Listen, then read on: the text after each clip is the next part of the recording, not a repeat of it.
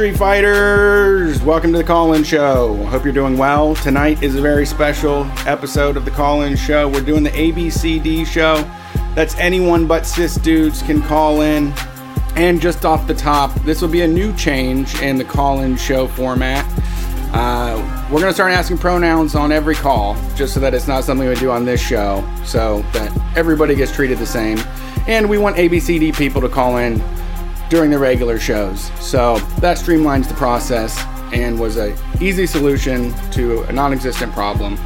So we're here tonight taking your calls. If you're ABCD identifying, 614-655-3887. We want to hear from you. Tell us about work. Tell us about things going on in your life. Tell us about ways to steal. Whatever works for you, we want to know. We are the number one anarcho-comedy radio show on any station across the nation, and we're here because the people want us to be. Because folks like you keep showing up every single week and subscribing to the show and giving us money on Patreon and buying t-shirts. We raised a few $100s for Texas Mutual Aid with the D&D stream on Thursday. We have our next D&D stream happening on March 25th. And if you want the audio of that, you can get that on patreon.com/streetfightradio at any level. We'll have the D&D stream audio.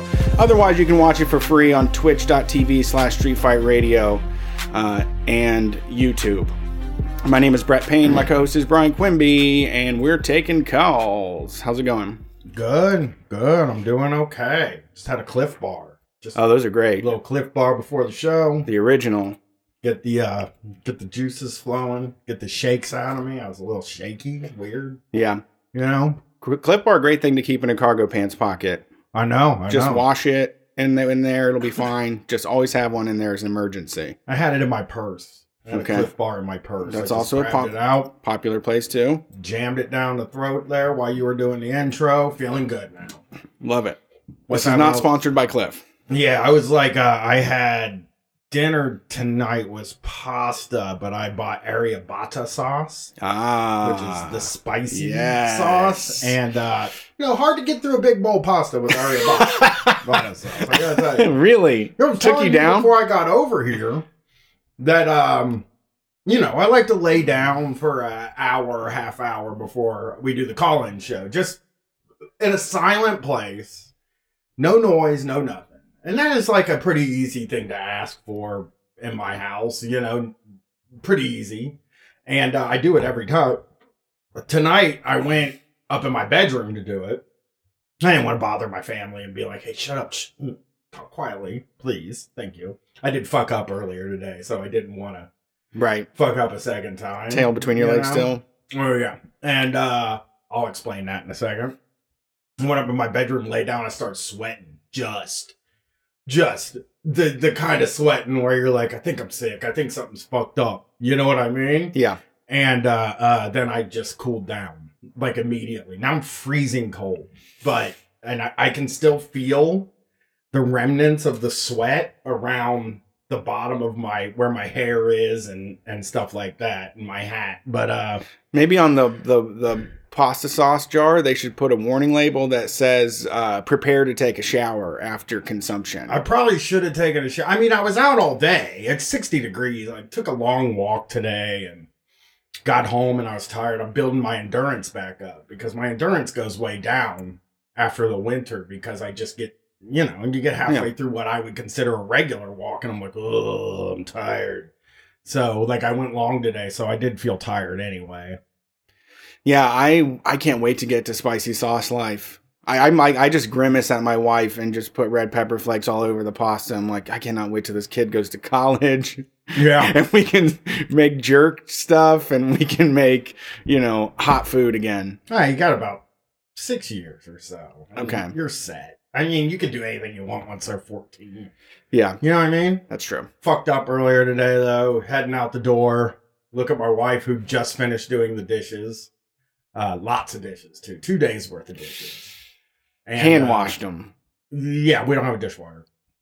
I'm on my way out the door and I look at her. I go, hey, I forgot to do it, but my cargo pants next to my dresser, I need those washed. And she was like, yeah, I'm just a domestic bitch. That's fine. And I was like, I did not mean it that way. You know what I mean? I was just like, hey, if you were gonna do the laundry, I was just saying, go over there and grab but I said it in such a way that sounded like, wash my pants while I'm gone all day, not doing anything around the house. I mean, we're cool now. I just felt like an asshole being like, you know, hey, go grab my pants and wash, because I don't wash them every time I wear them because I wear them every day. Right. So it's like, wear them like 5 or 6 times and then it's time to wash them. They get like salt and shit all over them or flour or Ariabata sauce or stuff like that. So yeah, I fucked up. Haven't been working much around the house lately. Been very bad. I even like was explaining myself to her and I was like, hey, let me just show you something. I showed her my phone where the messages icon is, and it said, it's currently at 131 unread messages. Damn, on text? Uh-huh. And I was like, that is where I'm at right now. I'm at 131 unread text messages. That's the mood I'm in. I mean, they're not like important texts, you know. I just don't check like when my prescriptions come in.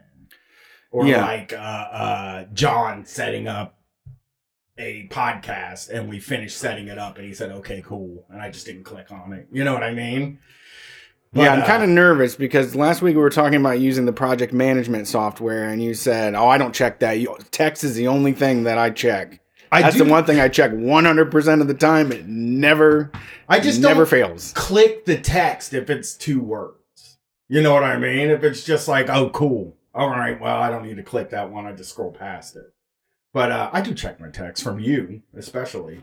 Okay. I check my Brett Payne texts. Your bubble is still completely empty. My Brett Payne, my Katie, my Glenn, those are all, and John, mostly, are all checked.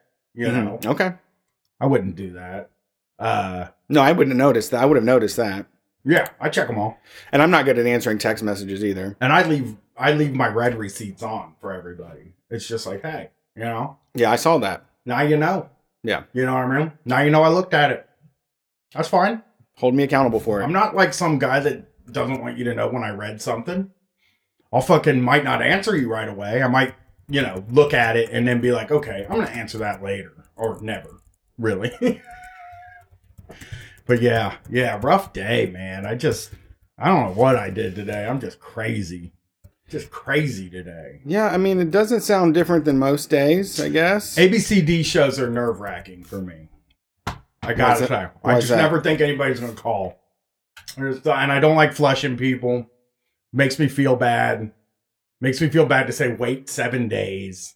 Always makes me feel bad when a dude calls, when a cis dude calls in. But, you know, usually about halfway through it, I'm like, this is fun, you know?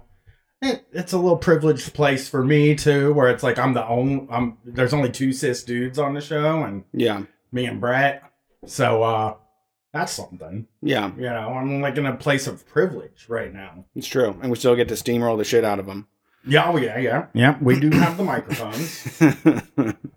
Yeah, that's the best part about doing the show. Yep, doing podcasts, being the ones that have the microphones. I miss my guy this week though. I'm gonna miss my Google God guy. Oh yeah, Echo 65. Yeah, gonna miss him. But you know, come back with a better. See him next week. He'll have another crazy idea, and we will listen to it. Yeah, we're here for it. Yesterday, I didn't do anything today. I watched NASCAR all day, which wasn't bad. But NASCAR is also becoming this thing where I do the same thing like you said. I'm like, if I lay down sideways, I'll just go right to bed. And like on the Sunday show, when it's like 6 or 7 o'clock, I just want it to be 1 hour later. And it's just like, please, can we just do the show now? Yeah. I mean, sitting here with this axe swinging above my head all day long. I just want to do it. And then I just close my eyes for an hour. Yeah. I came so close to winning the fucking money today, too. Oh. I picked the leader and I picked the winner, Byron, whatever. But yesterday, we went to the Columbus Zoo. That launched me into some shit. I'll tell you what. Woo, buddy. For my daughter's birthday, we went to the Columbus Zoo. Columbus Zoo is doing nothing at all against coronavirus precautions, and nobody works there. It's like a public fucking park. We saw one employee the entire time we were there, and no suggestion that like the traffic should stay away from each other. I like how they still scan the tickets and hand them back to you. It's just like little simple things they can do. Yeah. Like, just trust it. I'm not counterfeiting tickets, sir. Yeah. You know what I mean? You're trying to, verify that this is a real ticket. Trust me. I wouldn't counterfeit a zoo ticket. I don't want to be at the zoo ever. But, Yeah, it was kind of out of character. When we pulled up, I was like, oh my God, why did I agree to do this? But when we decided to do it, it was 20 degrees. It was 7 degrees out and there was snow everywhere. And I was hoping that it would be absolutely miserable and we could just put on our best winter gear and go walk around. But it turned into like the most amazing, beautiful day and tons of fucking people there. The biggest crowds I've been in a fucking year. Didn't even know how to talk for the first hour I was there. Yeah, you were shut up. Yeah.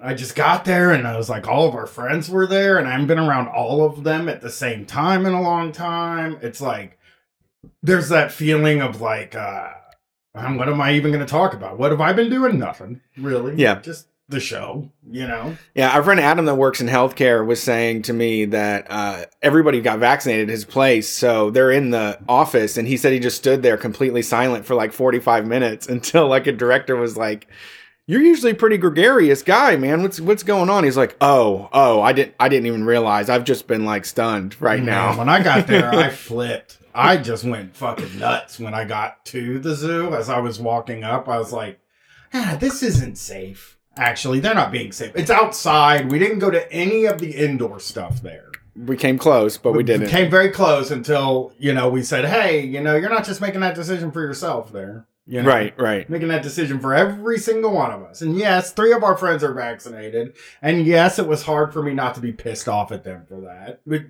But it's the same thing with my mom. Every person that has a vaccine, you call into the show and tell me you have a vaccine, I'm going to be pissed off at you because I want it. Yeah, you know what I mean? For sure. I'm trying to get that Johnson & Johnson now. Just, if it doesn't work as good, just give it to me. Make me You'll take the bootleg one? Yeah. Yeah. I mean, I had an N95 mask on. I was safe. But most of the people there weren't safe. And it's funny because you have to put something over the loudspeakers at every place now that says how safe you are being. Right? It's like, we're fucking going nuts on this safety here. It's like everything's cleaned up. Stay 6 feet away from each other. You know what I mean? It's like we got all this and that and this, and it's like, no, you don't. You don't have any of that stuff. None of that's going on here at all. Yeah, there was no precautions. There was I didn't even see there was no arrows on the ground. There was no markers. There was no etiquette of like, hey, how about you let this family gawk at this fucking cat for 4 minutes, and then when they move, your group moves up. It was just a complete clusterfuck. And that's where I'm lucky, is I don't care to look at animals. You know what I mean? The whole time we were there, I was like, they were like, let's look at the wolves, and I'm like, those are just dogs. I see dogs all the time. Yeah, I walk around, I see dogs. Oh, I'll check out the polar bear. Oh, he's white. I that was the big surprising thing, right? As every time I've ever seen a polar bear, I'm like, no, not as white as I thought it was going to be. Just not impressive to me. Always blonde. That one was sweet. That looked like the National Geographic one. It's very white. They probably dye its hair, though. It's the zoo. You know what I mean? But also, you're seeing them in the summer mostly, and this is like their time to shine. Yeah. I really want to see them feed some of these carnivores. I really want to see him throw a steak to those wolves. Yes. That's the kind of shit I want to watch. You know what I mean? Yeah. There was a feeding night or something. They called it Feeding Frenzy, and you could pay extra money and leave the kids at home and get some sort of guerrilla IPA that made by Columbus Brewing Company or something. And I could just bring my own steaks to throw at them. You bring your own bait? That's what you're talking about? Yep. I just throw a steak over, and it's like, look at that thing go. Look at that bear. He's excited. Wow. Can you believe it? Throw him a fish. Hey, there's a fish. Yeah, see if they can catch it. Watch them flopping around, try to catch it. Yeah, I would love that. I would love that. Or if you could somehow get the animals all to jack off or shit while I'm there. Okay. That would be another thing. I Those don't- are the two things. That's what Brett's wife was like, what are you excited to see? And I was like, I don't know. Maybe if we see an animal shit or jack off, one of the two, that'll be fucking really cool. But mostly I just don't care. You know, and even then when it's like seeing like a fucking a wolf shit isn't impressive to me. But if I saw the elephant take a shit, I'd be like, this is something, you know? Yeah. This is something. Yeah, there is a video of a guy's head going up an elephant's ass, and that's pretty. I can watch that GIF over and over again. That's something, you know. There's a lot of things that I would love to see animals do. They just don't do that at the zoo. They even clean up all the turds like right away. Yeah. You know what I mean? It's like I fucking go to the elephant cage and they just don't leave an elephant turd there. I was like, what are people even here for? That's what we're here to see. How big's that elephant turd? You know what I mean? Yeah. That we saw a big ass grizzly bear, which was amazing. Would have loved to have seen one of his It was turds. fucking gigantic. Yeah. It blew me away. All the adults were like, holy shit, because it was right up against the glass. Yeah. Overall, though, zoos got to go, man. Those fucking animals look so miserable. Yep. I saw them dogs. If I had a dog, it would have a bigger cage than a whole fucking den of wolves. Man. I know. Somebody looked at me that we were there with, and they had these reindeers, and they're like, "Those things can run 50 miles an hour." I was like, "Not in that pen, they can't. Yeah, in a They circle. probably can't get up to 10 miles an hour." Yeah. Those reindeers were really chill, though. The reindeers I remember forever is when we went to the library for Christmas a few years back. And they let kids pet the reindeers, and they just shove a bunch of pills in those fucking things' mouths or in their cheese treats or whatever.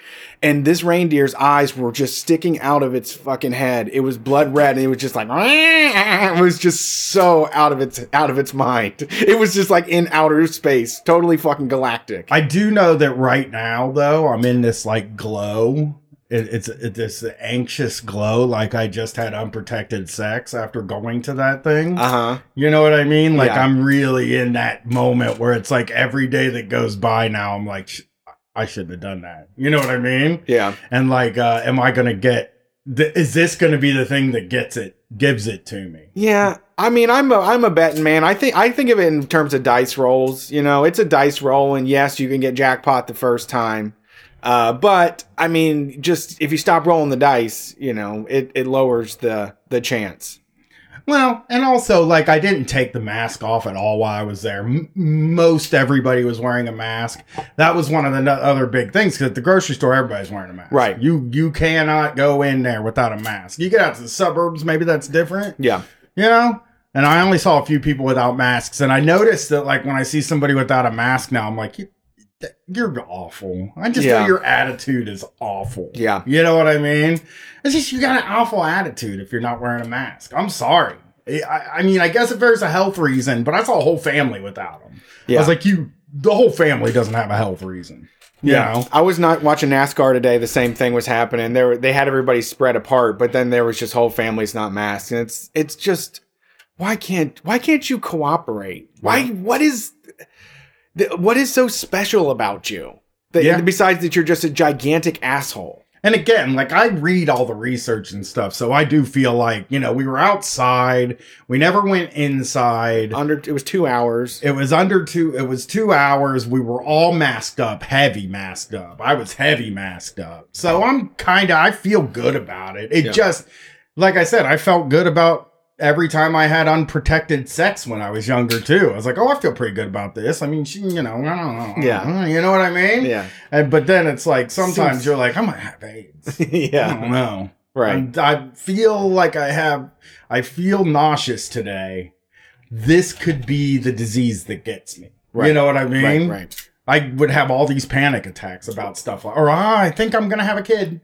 I'm 16. Right. Life's over. You know what I mean? Time to get a job, right, guy. And that's the way I've been like, that's the way I've felt for the past 24 hours. Just kind of on edge about my decision making. But again, you know, I got some really good cake pops out of the deal, so I'm not going to complain. Yeah, that made it easy. Yeah, those cake pops were fucking bonkers good. And I put them in there in my mask like a feed bag. You know what I mean? I just shoved them up in my mask, and then I'm up there just, I should have put 3 of them in my wife fucking snitched us out because you guys were trying to get rid of cake pops. So me and my daughter were just going up there and taking 4 at a time and putting them in her bag. She was like, we took a lot of cake pops. And we were like, we were fucking doing that. We didn't want everybody to know. Yeah. We were taking a lot of cake pops not because we thought we were going to get in trouble, because I don't want people to know how many cake pops I'm eating. Sure. You didn't want to publicly announce how much everyone's taking. Yeah. I don't need you to hear how many cake pops I've had. Yeah, the one thing my mom is good at, and the one thing I really appreciate about her, is on your birthday, she will make you any sweet you want,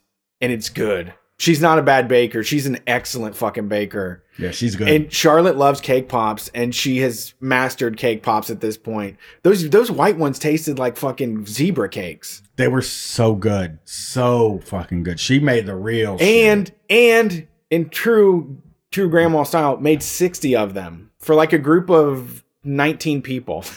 Made 60 cake pops. Yeah. It was awesome. Yeah, it was great. Let's get some guys or some gals and non-binary pals on the air. Yes. See what they got to say. This first one is somebody we know, Bloodberry Tart. Oh, dip. Where they? I like Bloodberry Tart. Oh wait, wrong one. They're calling in later. I'm sorry. I biffed. That's a flub. That's a huge flub. That's a huge flub on my part. This next one is from Punks Around. That's who it is. I'm sorry. Thank you for calling Street Fight. Who are we talking to tonight? And what are your pronouns? This is Evan, and we're working with they, them. All right. What's up, Evan? Yeah. How's it going? Hey, guys. Before I get into anything, I just want to offer up my services hanging up on cis dudes for you. Okay. I feel like that would be a really good job for me. You know, we can put you in charge of the call program maybe during these.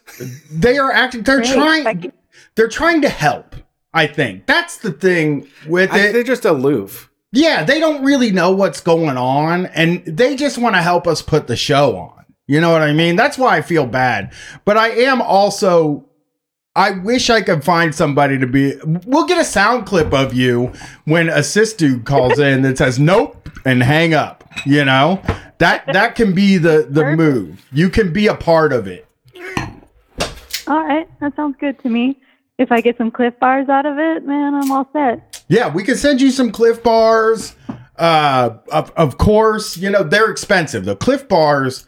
I bought a 6-pack of Cliff Bars for $14. No, you didn't. Ouch. Are those double sizes? Make you sweat when I said that? Maybe it was $9. I thought they were $2. No. When you buy the 6-packs of them, you look at the price and you're like, you're out of your mind. It was maybe 6 or 8 of them and it was $14. And I bought it and I went like this. I didn't even eat them. I've had these fucking Cliff Bars for like 3 weeks. And I'm just now breaking into them, you know? But I love Cliff Bars. White chocolate macadamia nut. You know, my favorite flavor, though, out there is chocolate chip coconut. But, you know, they don't always have that one. I love coconuts. I wish I could express how much I love coconuts. So what's going on tonight?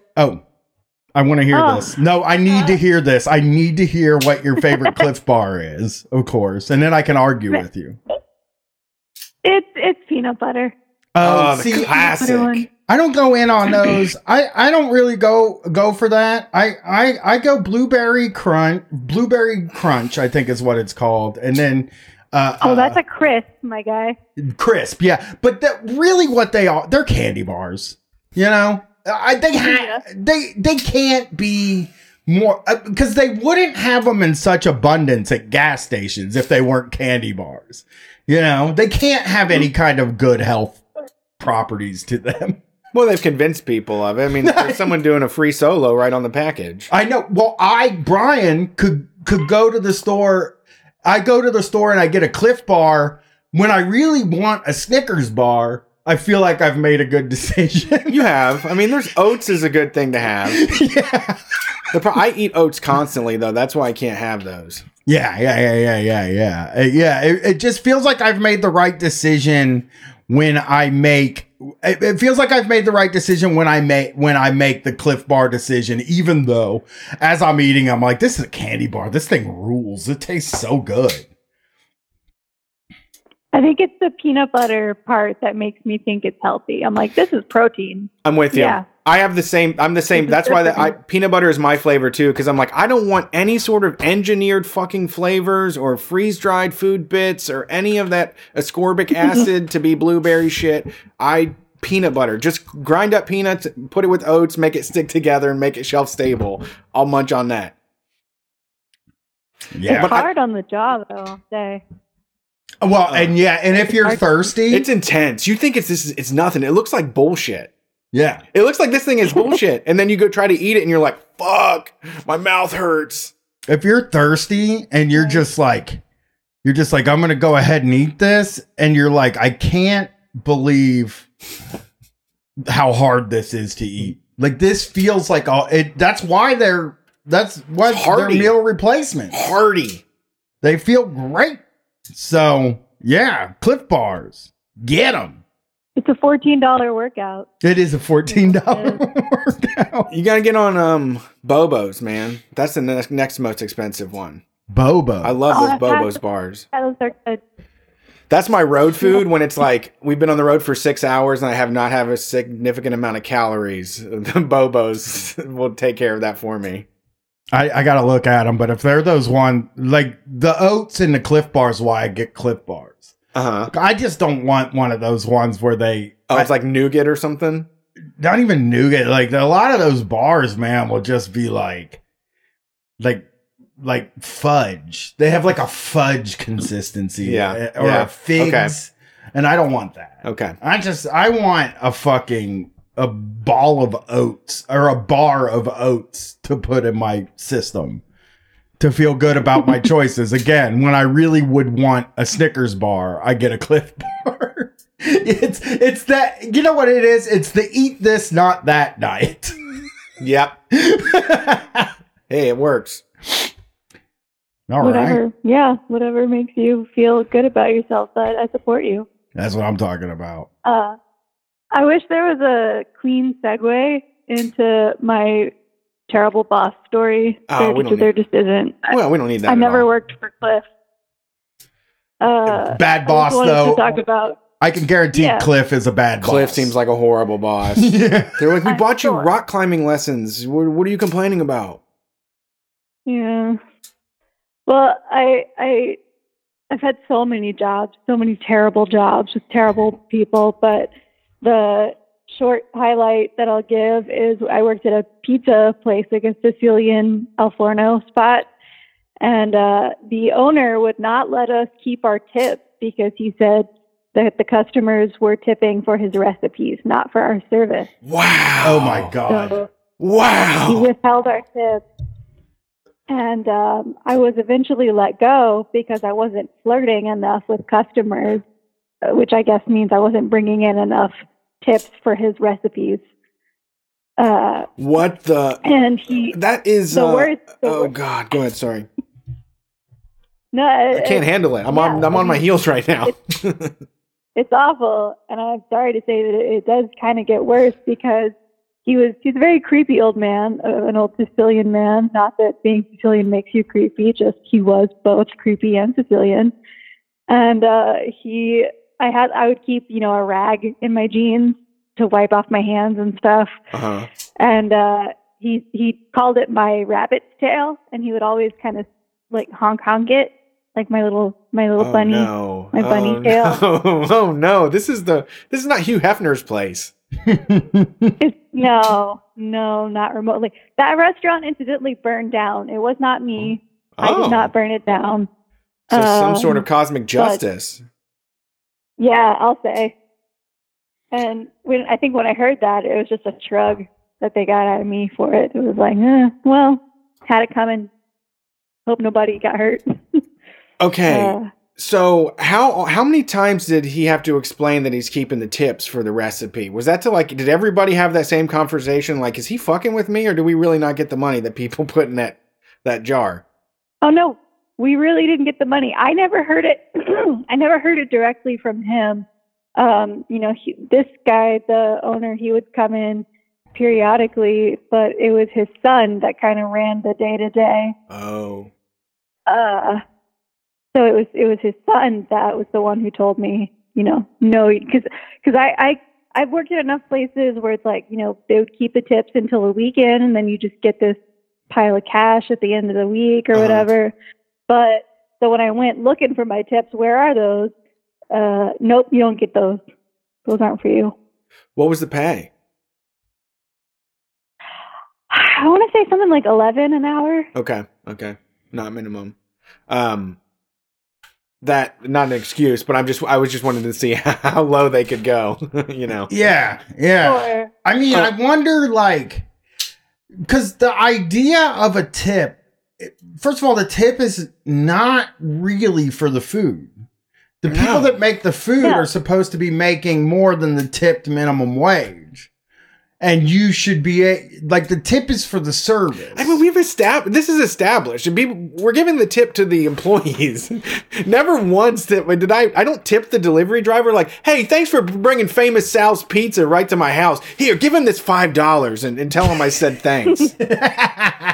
I wonder if the business was just doing really fucking shitty and he was just like, I need all the money I could get. Sounds insurance fraud. Doesn't seem like a good option. Or tax. Like some tax thing? Yeah, he might have burned his own business down. I don't know. Yeah, I mean, he does sound like a guy that was fucking around. I mean, keeping the tips like that, it's a cat. First of all, it's definitely a tax thing that he's doing. It's untaxed money, right? Like, so you get the tips. He gets to keep them. He doesn't have to claim that money. He can spend that money on anything he wants, you know? Right. And that's probably what it is, would be my guess. And then, yes, when the place did burn down, I would not put it past a guy like that comes up with these reasons. I don't know how he's spending his money, but it sounds like when you're keeping the tips that your business is just doing bad and you're like, I got to get the fuck out of this thing. You're spending too much money. If you're taking from your employees like that, you're fucked. And so how many people work there? It was a small crew. I would say there were probably 5 of us, and it was an open kitchen, so everybody worked the register and also cooked and did dishes and bussed and cleaned and all that kind of stuff. Man. So, and everybody else just seemed to roll with it. I don't know. Yeah, I can't explain it. You have to. People, it's either it's like, because it's one of those things where you have to just neutralize it, where like, if I don't agree with this, that means I have to leave this job, and I'm kind of okay with this miserable place. It's right. That's kind of where the mindset goes. But then the flirting requirement is just outrageous. I mean, you can't, that's one thing, also something you can't just say that out loud. I don't think you can just say that out loud. No. I mean, I don't think you can keep tips. I just don't understand how the first time he kept the tips, just that first time he looked somebody in the face. Yeah. He was like, no, I keep the oregano I put in here is really where those tips are coming from. I put a certain amount of oregano in that other people don't put in. You know, that's what people are tipping for. Yeah. I'll say 2 of the employees were brothers and they were undocumented. And so I feel like he was probably taking advantage. Yep. Absolutely. That's exactly where that stuff comes in. Yep. Yeah. Yes. That absolutely makes sense. Yeah. My mom worked catering with undocumented people, and they weren't paying them overtime. They weren't paying. Everybody else that was on the books was getting time and a half for these fucking outrageous schedules, and they were getting paid the same for 50, 60-hour work weeks, 10, 12-hour days. I mean, that's very common. And the awful people that own a business and conduct themselves like that, they do know there is somebody that's desperate enough to fill in the cracks, Right. Yeah, I mean, I worked. Those brothers offered me money to marry them, actually, so that they could stay. And I would have made way more money doing that. Yeah, my wife had that offer. Yeah, my wife had that offer too when she was younger, and she just talks about it probably once a year, where she was just like, God damn it, would have been so much money at a time when I needed it more than anything in the world. Oh, was it a decent money? Yeah, tens of thousands. Oh man, I would have done it. Yep. I remember one time a guy was like, hey, you co-sign on my truck, but there's no way this guy paid his truck payment, right? But he was like, co-sign on this truck for me and I'll give you $500. And I fucking gave them all of my information. Oh, you did? I got on the phone. I gave them all my information. I was just 18 though. I didn't have any credit. And they turned me down. But man, I was right. He said he didn't even have to finish the sentence. He was just like, will you co-sign? Yep. $500. Yep. Mm-hmm. I will do that. And I gave the guy my info. I didn't even have a job at the time. The guy was like, no, you can't co-sign for anything. Yeah. But yeah, I probably would have maybe married somebody. I'm going to fucking marry somebody now. Yeah. It'd be a polycule. We exploit our bodies for less. Yeah. You know? It's true. So why not? $60,000 I will marry. So I will start a polycule where I'll just marry somebody and You they can't. can move into the house. It's against the law. You can't have a divorce your polycule? wife. That's against the law? No, marriage. You can't marry more than one person. Yeah, that's bigamy. Yeah. Oh, I thought you were allowed to do polycules now. I thought you were allowed to be poly now. Yeah, you can. Not if you're married. You're welcome to live however you want, but you can't marry anybody you want. That's not right. Marry as many people as you want.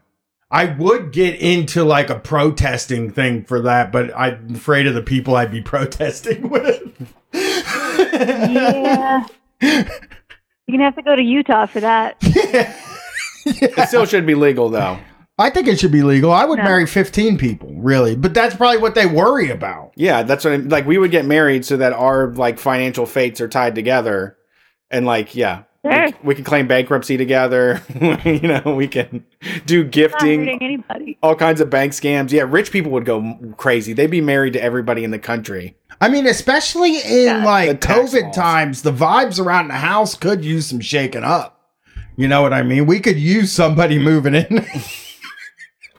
Not the sex vibes, I don't mean, but just the pure vibes around the house. It's like me, Katie, and Gwen, you know, we just watch TV all day. It's like, you know, wouldn't be the worst thing in the world to maybe have a few, wouldn't be the worst thing in the world to have like some nice person move in and that's and just a give me some money. roommate. That's a roommate. Yeah. Yeah. I don't want a roommate though. I had a roommate once. And you know what? If You I would did, marry somebody and let them live in your house, not have sex with them, but you will never have a roommate. I had a roommate and it didn't go well.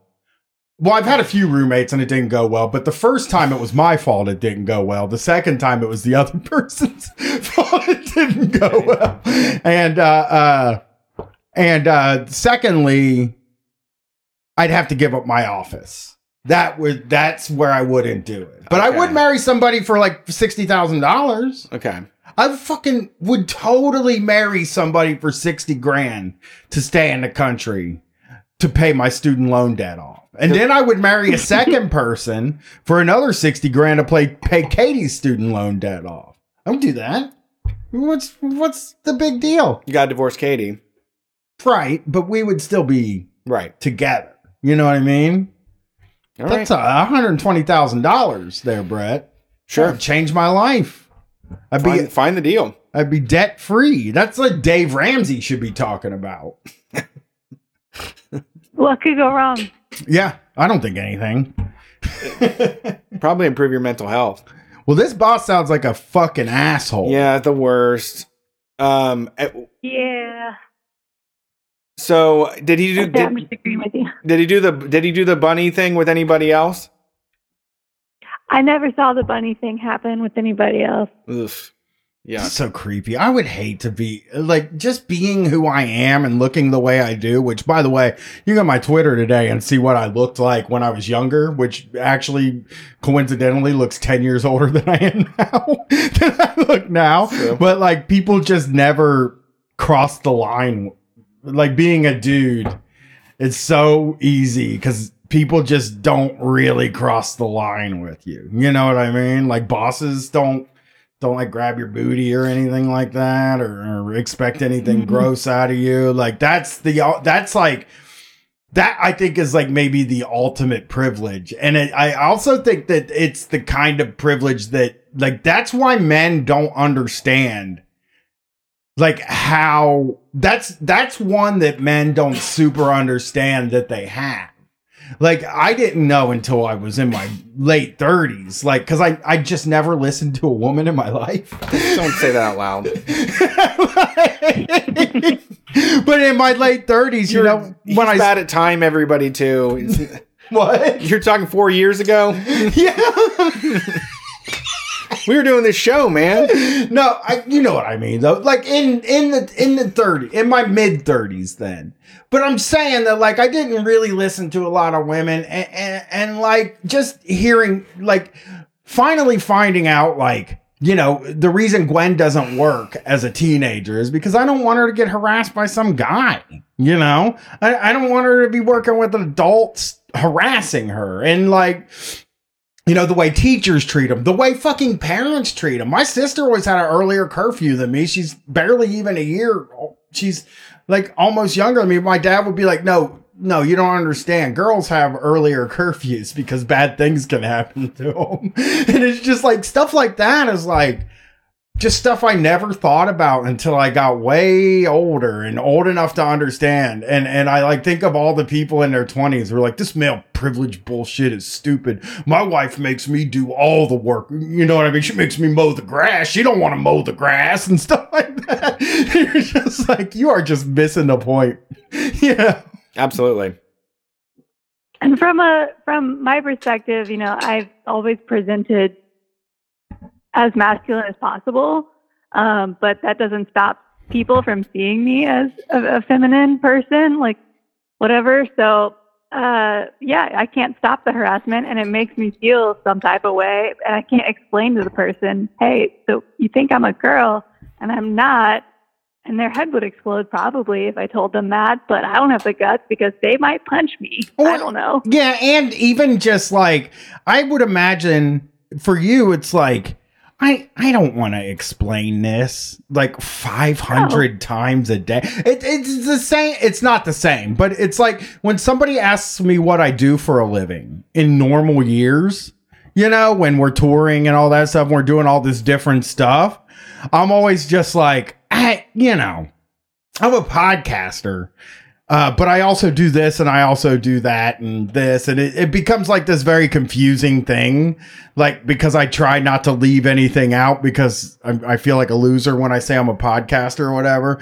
But it does have to be a thing when especially as non-binary, as presenting as non-binary, having they, them pronouns, like there has to be like several times a week where it prompts a kind of in-depth response where somebody's got 250 million questions for you. And honestly, you gotta be like, I don't feel like doing this right now.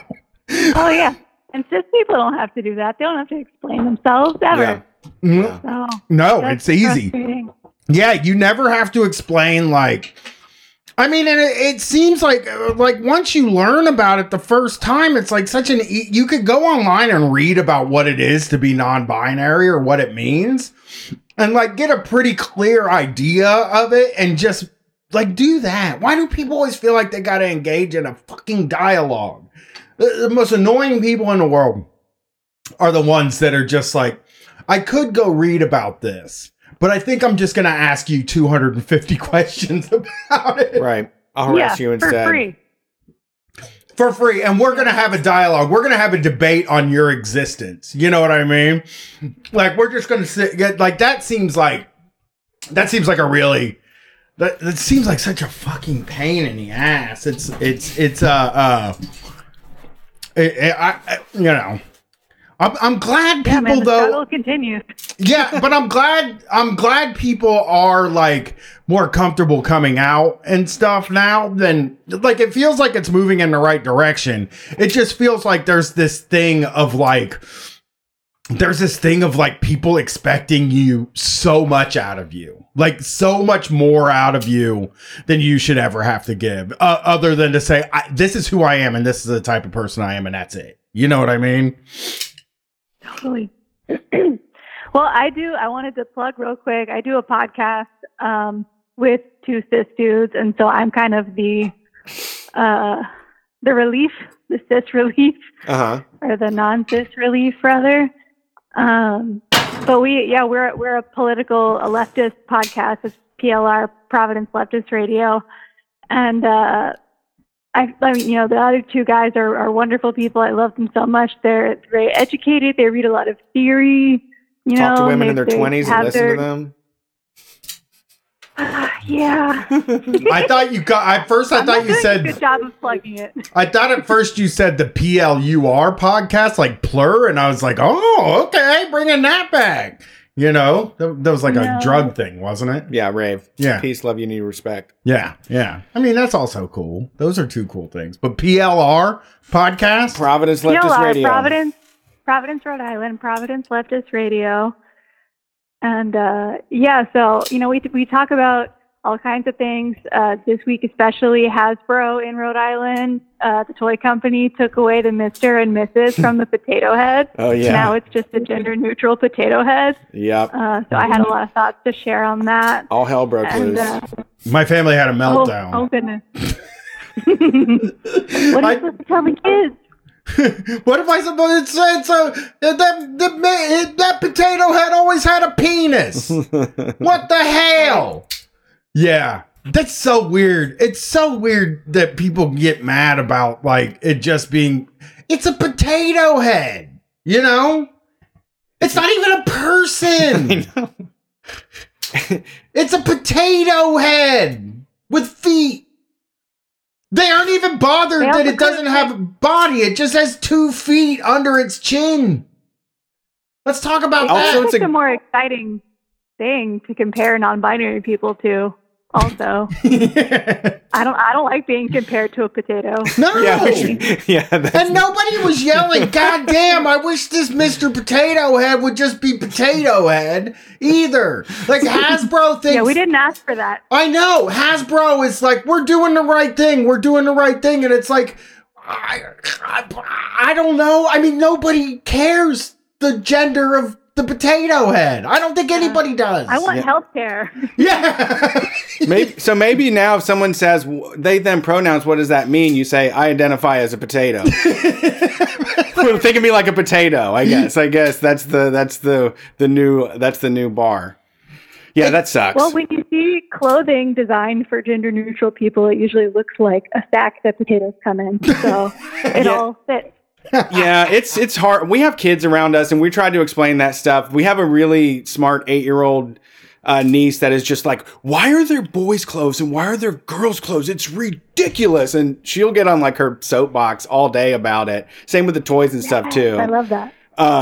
But it's like the toys, the gender of a toy was something that I never was concerned. I just don't have the time for that. It's a toy. Toys. We're yelling about toys. It just seems like but what it really it feels like a very cynical sort of like get Hasbro in the news move. You know what I mean? Get Hasbro in the news for the right reasons. Conservatives will go nuts about it. So then the people on the other side will make fun of the conservatives, and now everybody's involved on the news, on the potato head discourse.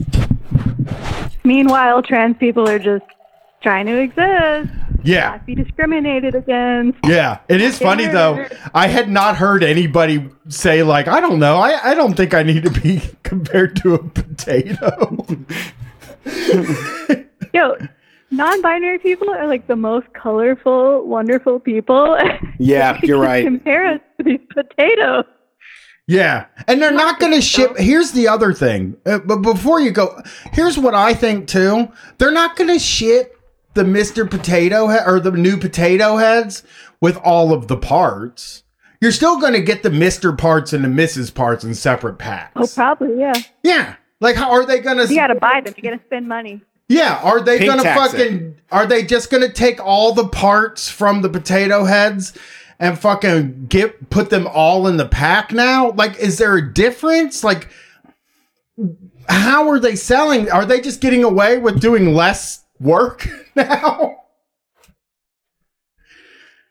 I don't know if I've ever even seen a potato head in stores. That's one of those things that just always like was somewhere. I mean, You're always stepping on in Somebody somebody's had it. house. Yeah, go to the fucking thrift store if you want Exactly. one. They have one in a gallon freezer bag for 99 cents. They've made enough of them Right. already. Yeah, we don't need any more potato heads. But they needed to sell some potato heads. Yeah. Stock price Oh, is yeah. going down. We got to sell some potato heads. They're going to bundle it with a Ruth Bader Ginsburg coloring book. Yes. Ruth Bader Ginsburg would have loved the new potato head. That's I'm for sure. We all do. I think it's fine It's fine. to have a Mix's It's just potato silly. head. It's just a silly thing. All right. Well, thanks for calling in. Yeah, I appreciate It was it. fun. We Thank you, guys. covered a lot of space there. That's right. Let me know about that job hanging up on Sis Guys Okay. for you. Okay, yeah. We will. Oh, We will. also, I forgot. Also, for people that want to know, I am doing the Providence the PLR podcast on March 27th. We're scheduled to record. That's so right. if you subscribe now, you'll hear it eventually. Oh, I'm doing the and introducing podcast on March 10th. So there you go. That's not relevant. No, I was just Yay. saying I'm all doing the a loser podcast podcasters come together. too. Thanks for calling. Thank you, guys. Peace. I was just being funny. I was just saying I'm doing a podcast too. Oh, it was hilarious. Thank you. The potato head thing. Didn't I know. even consider that part, that they were just like the potato head's non-binary now. It's like It's such, for me, inside of myself, thinking about being attached to things like the Land O'Lakes butter mascot or Aunt Jemima or a potato head feels so empty. It I feels know. like the most empty life. know.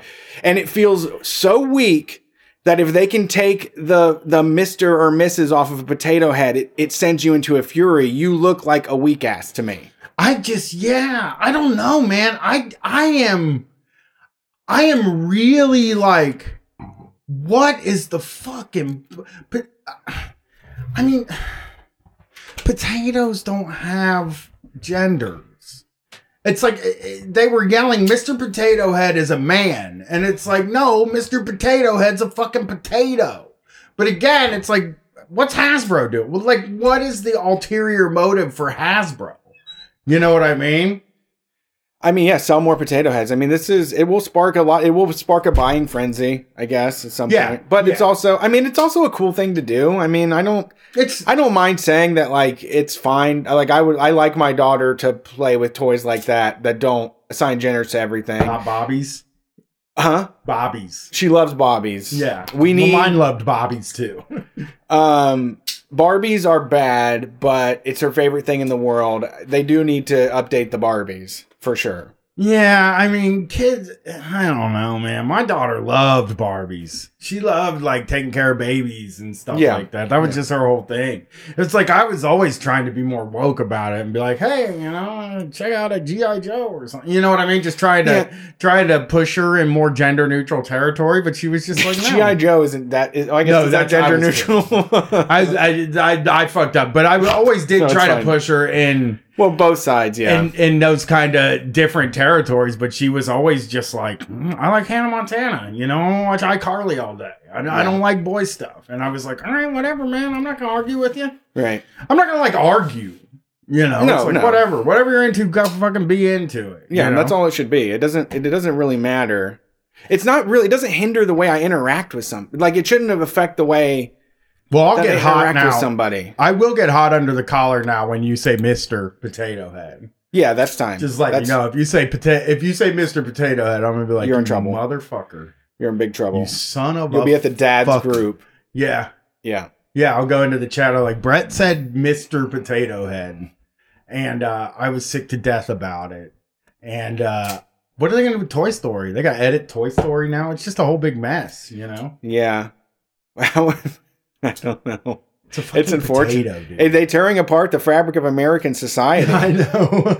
You're right, though. It is so weak. Social He's Marxism. Freaking out about fucking the syrup lady. It's just like, who cares? I don't give a fuck pathetic. about the syrup. That's our culture. Our culture is Mr. Potato Head and the syrup lady. That's our culture. Native Americans make the butter. That's what it is. That's what it's always been. They It's like- say they say that Native Americans or indigenous peoples really like the Land O'Lakes lady. They always say that. Oh yeah. She was real popular. Yeah, or Aunt Jemima was really popular with like older black moms and shit. It's like, No, nobody cares. Stop. It's like they're not making a movie about it. No one noticed. No one noticed. Yeah, people will buy Mrs. Butterworth too if it's on sale. They just but when we're talking about fucking Land O'Lakes or we're talking about like the syrup, they just buy the one that's on sale. Yeah. So yeah, it doesn't matter. Those which one has a coupon? Yeah, those brands. Which one's on the Ibotta? Yeah, those brands are literally like, oh, the Mrs. Butterworth's on sale this week. That's what I'm going to buy. Yeah. Nobody is like, oh my God, they're out of Aunt Jemima. What? I don't know. She's the only one I can trust with my pancakes tasting so sweet. Nobody else can pour out corn syrup and make it an amber color. Yeah, and the butter one's even more ludicrous. It's like the butter, it's butter. Just buy that people buy whatever butter's $3 instead of $4. Yep. That's all it is. $2.99, $3.99. Well, I'll go $2.99 this time. Yeah, I choose go $2.99 every time. Yeah. Which one's 2 for $5? Yeah, and it's all right. Well, let's get this next call. Thanks for calling Street Fight. Who are we talking to tonight? What's your pronouns? Howdy. Hello? Hey, Yo! what's up? Hey guys, this is Anna. This is Anna Asteroid from Kansas City. Oh, cool. What's up, Anna? How's it going tonight? It's really good. I'm glad to hear this is an ABCD show. I was very excited to call in tonight because we have some cool stuff going on in town with, particularly the homeless people in town. They've unionized, which I'm very excited about. And I'm excited. Yeah, that was one of the things I wanted to call in. Well, they've taken up residents of City Hall primarily, and their goals are to take up space and to make people notice them until things change. All right. Because if people are not uncomfortable, they won't change things. So I've got a couple of funding links for them that I'm really excited to share, and then. Casey Mutual Aid is another group that I work with as well. I'm a little nervous. Sorry, guys. No, you're doing great. I didn't notice at all. So for the Homeless Union, their donation link is at MW Homeless Collective. And then for Casey Mutual Aid, it's just at Casey Mutual Aid. And we have Casey Mutual Aid has a couple cool projects with meal programs and a community gardening project that we've been working on, and we would love any support that Street Fighters would be willing to throw our way. That's great. Yeah, where's this at again? In Kansas City, Missouri. Oh, man, Kansas City is a great place. Smells good. Best smelling place in the country. Lots of good ass Street Fighters are from there. Yeah. We've got some good folks here, and we would love to see anybody else around that wants to support. For sure, that's great. And how many people are at City Hall right now?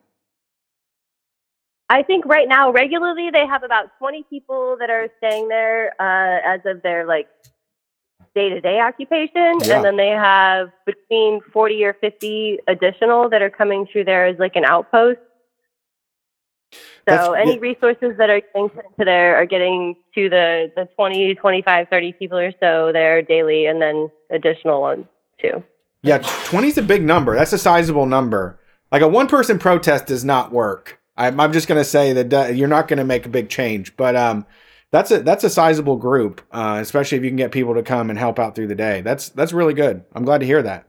It is really cool, and as of I think 3 days from now, I'm not trying to boost a whole bunch of signals to it because we don't want City Hall to do a sweep. But as of March 2nd, they'll have official squatters' rights.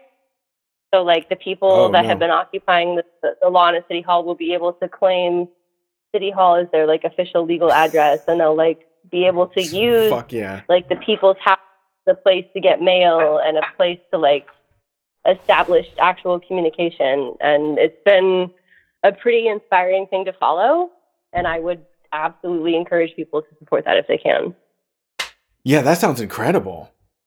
That's cool. 20 people staying somewhere is big.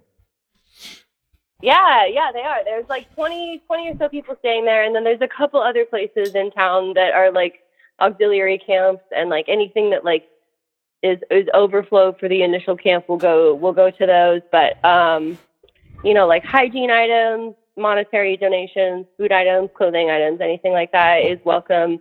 And for the homeless union, it's at MW Homeless Collective, and then Casey Mutual Aid also has a program where we're helping support them, and it's at Casey Mutual Aid. And it's really cool to see what they're doing down there. MW Homeless Collective, and what was the other one? Mm-hmm. The other one is at Casey Mutual Aid. CASEY? No, KC. Casey. KC. I thought you meant like your dude Casey. Casey. No, yeah, just the letters. Just KC Mutual Aid. Yeah, those are the donation links for me. Great. I'll put those in the chat. Well, that's great. It's good to hear good news. Yeah. All right. Well, I don't want to take up too much of you guys' time, especially on an ABCD show, but yeah. Hope you guys have a good night. Thanks for calling. We will. We appreciate it. Thanks for all the help and with the group and everything. You're for always having good stuff to say. Sure. You guys are the best. I hope to talk to you later. Peace. Okay. Bye. All right. That's a good one. I like to hear that. Yeah, that sounds good. Homeless Union. Never heard of something like that, but I guess it's like a tenants union. Right. Both are good, so yeah. I'm down. And it is, yeah. I mean, there has to be something different. I was thinking today about like the Joe Biden presidency and all that, and how like the police brutality issue has been going on since like the beginning of the country. It's not like they figured it out for a little bit. It's not like they figured it out in 1970 and it's just become a problem now. It's just been going on forever. Democrats have been there the whole time and they're not doing anything about it. They can't be the ones that we find change through. Yeah. I can't have you saying, well, Joe Biden's cabinet is very diverse, because it doesn't matter how diverse the cabinet is. The cabinet is going to perpetuate houselessness. Yeah. And that's something we have to tackle in a serious way. Mm-hmm. But America's a rotten place. Next call. Thanks for calling Street Fight. Who are we talking to tonight? And what's your pronouns? Hey, what's up, guys? It's Bobby from Seattle. Howdy. What's up, Bobby? How's it going? Oh, bartender Bobby? Yeah, bartender Bobby. Oh, thank you. Thanks for calling in. Thank you. I appreciate it. I'm still waiting on my shirt, by the way, just so you know. Just so you know. I was like, hold on. I sent my info over. Where is my shirt? I'm very scatterbrained. I will get it to you, definitely. Just, you got to message me one more time, and that's it. And I'm going to spoil you. It's all good. I trust you guys. You're all the best. I love listening to you all. It's just fun. I know you all go through phases, so there's maybe a couple of months where I can just like sense that like you're not here for it. Like Brian's not here for it. Brett's not here for it. But you're like doing this for the community. Mm-hmm. So you kind of have it's like you're doing, it's like we have to do this for the people. And there's other times where we're doing this because, oh, that's right, we love to do this. And now you guys are in a groove where it's like, we're doing this because we like are having fun doing this, and I like that. That's great. I'm really happy to hear you say that. I mean, that verifies my feelings too. Where I desperately want to be into it, and like when we're firing on all cylinders and something great happens, I'm just like, oh god, that was so fun. That was so cool to do. And then there's just these lulls, and you just try to navigate out of them. But there's big ruts in my life. Yeah, I mean, and y'all, I mean, everybody should get to have that. I mean, in any job, no matter what you do, everybody goes through ins and outs, ups and downs. There's times where you don't want to do it, and you don't really feel it. So I don't ever hold you guys. I was just kind of be like, okay, I'm gonna give them a break. Let's give them a month break. Then I'll jump back in, and then we'll see where we're at. Because no matter what, I know you're awesome. But so, anyways, I just want to say I appreciate you. Thank you. Thank you. I appreciate you too. What was I gonna say? I was gonna tell you. Okay. So we have two things here. Do you want to know about my? Okay. So I'm Bobby. I'm gay, black from Seattle. Gay black guy from Seattle. So loud and annoying. You guys we can either talk about my shitty roommate, or my shitty like white Canadian roommate, or we could talk about my neighbor who became my boss. I started working for him for 2 months at his woodworking shop, and then all the chaos that ensued afterwards. Why you should never work for your neighbor. Yeah, I got 2 good ones. Yeah, those both sound juicy. How do you feel, Brian? Yeah. The second one? The neighbor, yeah. I think the neighbor sounds good. You want the neighbor? Yeah, neighbor stuff is good, yeah. Ooh, this is good. Okay. So when I say neighbor, like, I mean, I'm from Louisville, Kentucky. So usually, like, if you have neighbor, you're like, oh, you don't really have to see them because they're in a house kind of, you know, on like the next property over. This is Seattle. So we're talking about someone who's like 50 feet in front of my window. And I just moved into this place in September.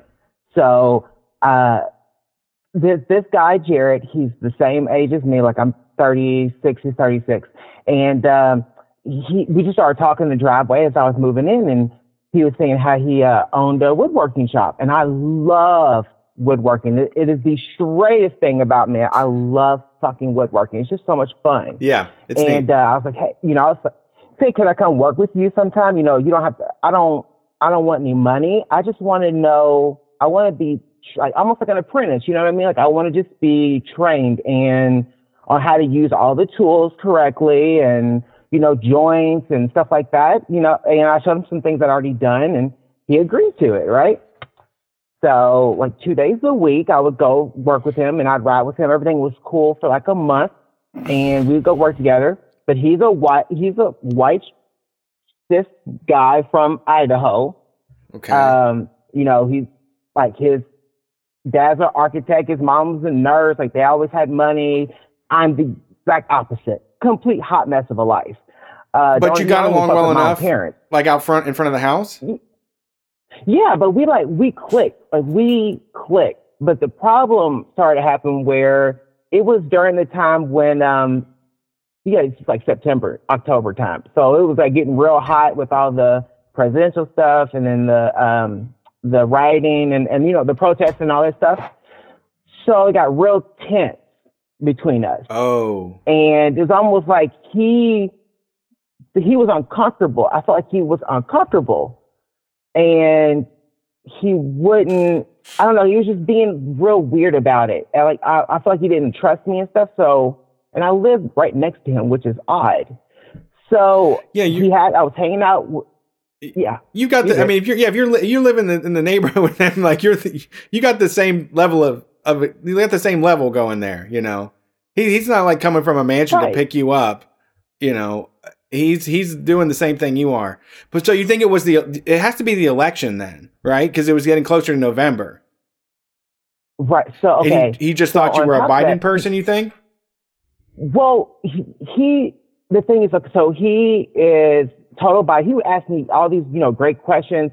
He was really honest. You know, when we came like to race, he, you know, would actively listen to what I was saying about, you know, like Black culture and how Black people are treated. And he never argued with me on anything. You know, he wasn't like a closeted, you know, Trumper or Republican. He was super open-minded, but it was his wife that's the problem. Well, she's still the problem. Oh. And so his wife, who works for Starbucks, so I would go over there, you know, once a week and they would invite me over to hang out and drink. And I don't really drink. I make drinks, you know. That's why I do so good at my job, because I don't really drink. So I would go over there and hang out, and she would get shit-faced. I mean, shit-faced drunk. And I would have like one of those seltzer fucking things, or those things like White Claw. Those seltzer drinks. Yeah, you know, she's a white girl. She's basic as fuck. Sure. So I'm living basic. Of course, well. they got a whole shelf of fucking White Claws, and she's just drinking all vodka and everything. And then, so once it would get after a few hours, she would want it. Of course, it would go into this whole.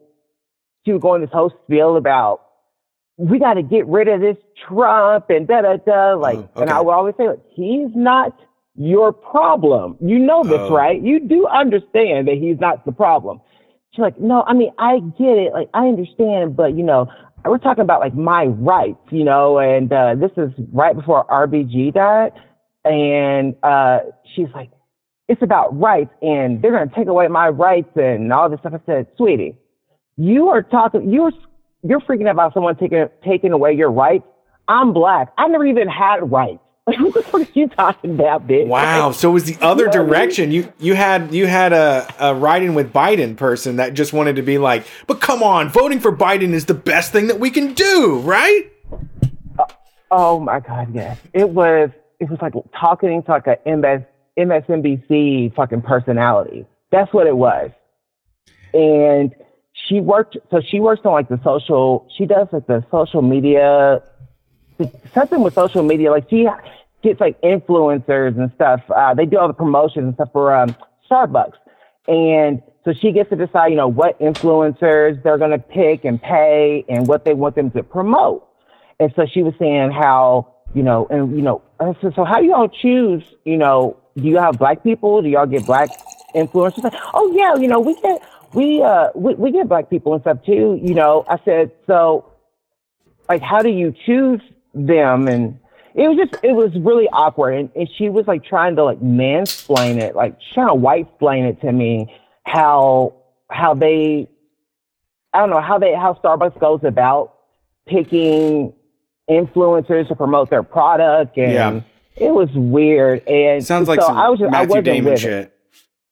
Yeah, I wasn't with it at all. You know what I mean? I wasn't here for it. And after that, Jared and I were still really cool, but she just started ignoring me, and we just stopped talking. Like, I mean, I didn't think there was a problem, but I guess there was. And they legit completely, what's it called? Like they iced me out completely. Like I don't even exist. Just anymore. Cold shoulder. Cold turkey, cold shoulder, like nothing. Let me say this though, and I'm not defending them. You really ruined her good time though. I know. You fucked your life up. I know. She had somebody over that she was like, there's no way this person can disagree with me on my politics. There's just fucking no possible way. I'm as woke as they come. I'm a Biden supporter. I like RBG. I'm great.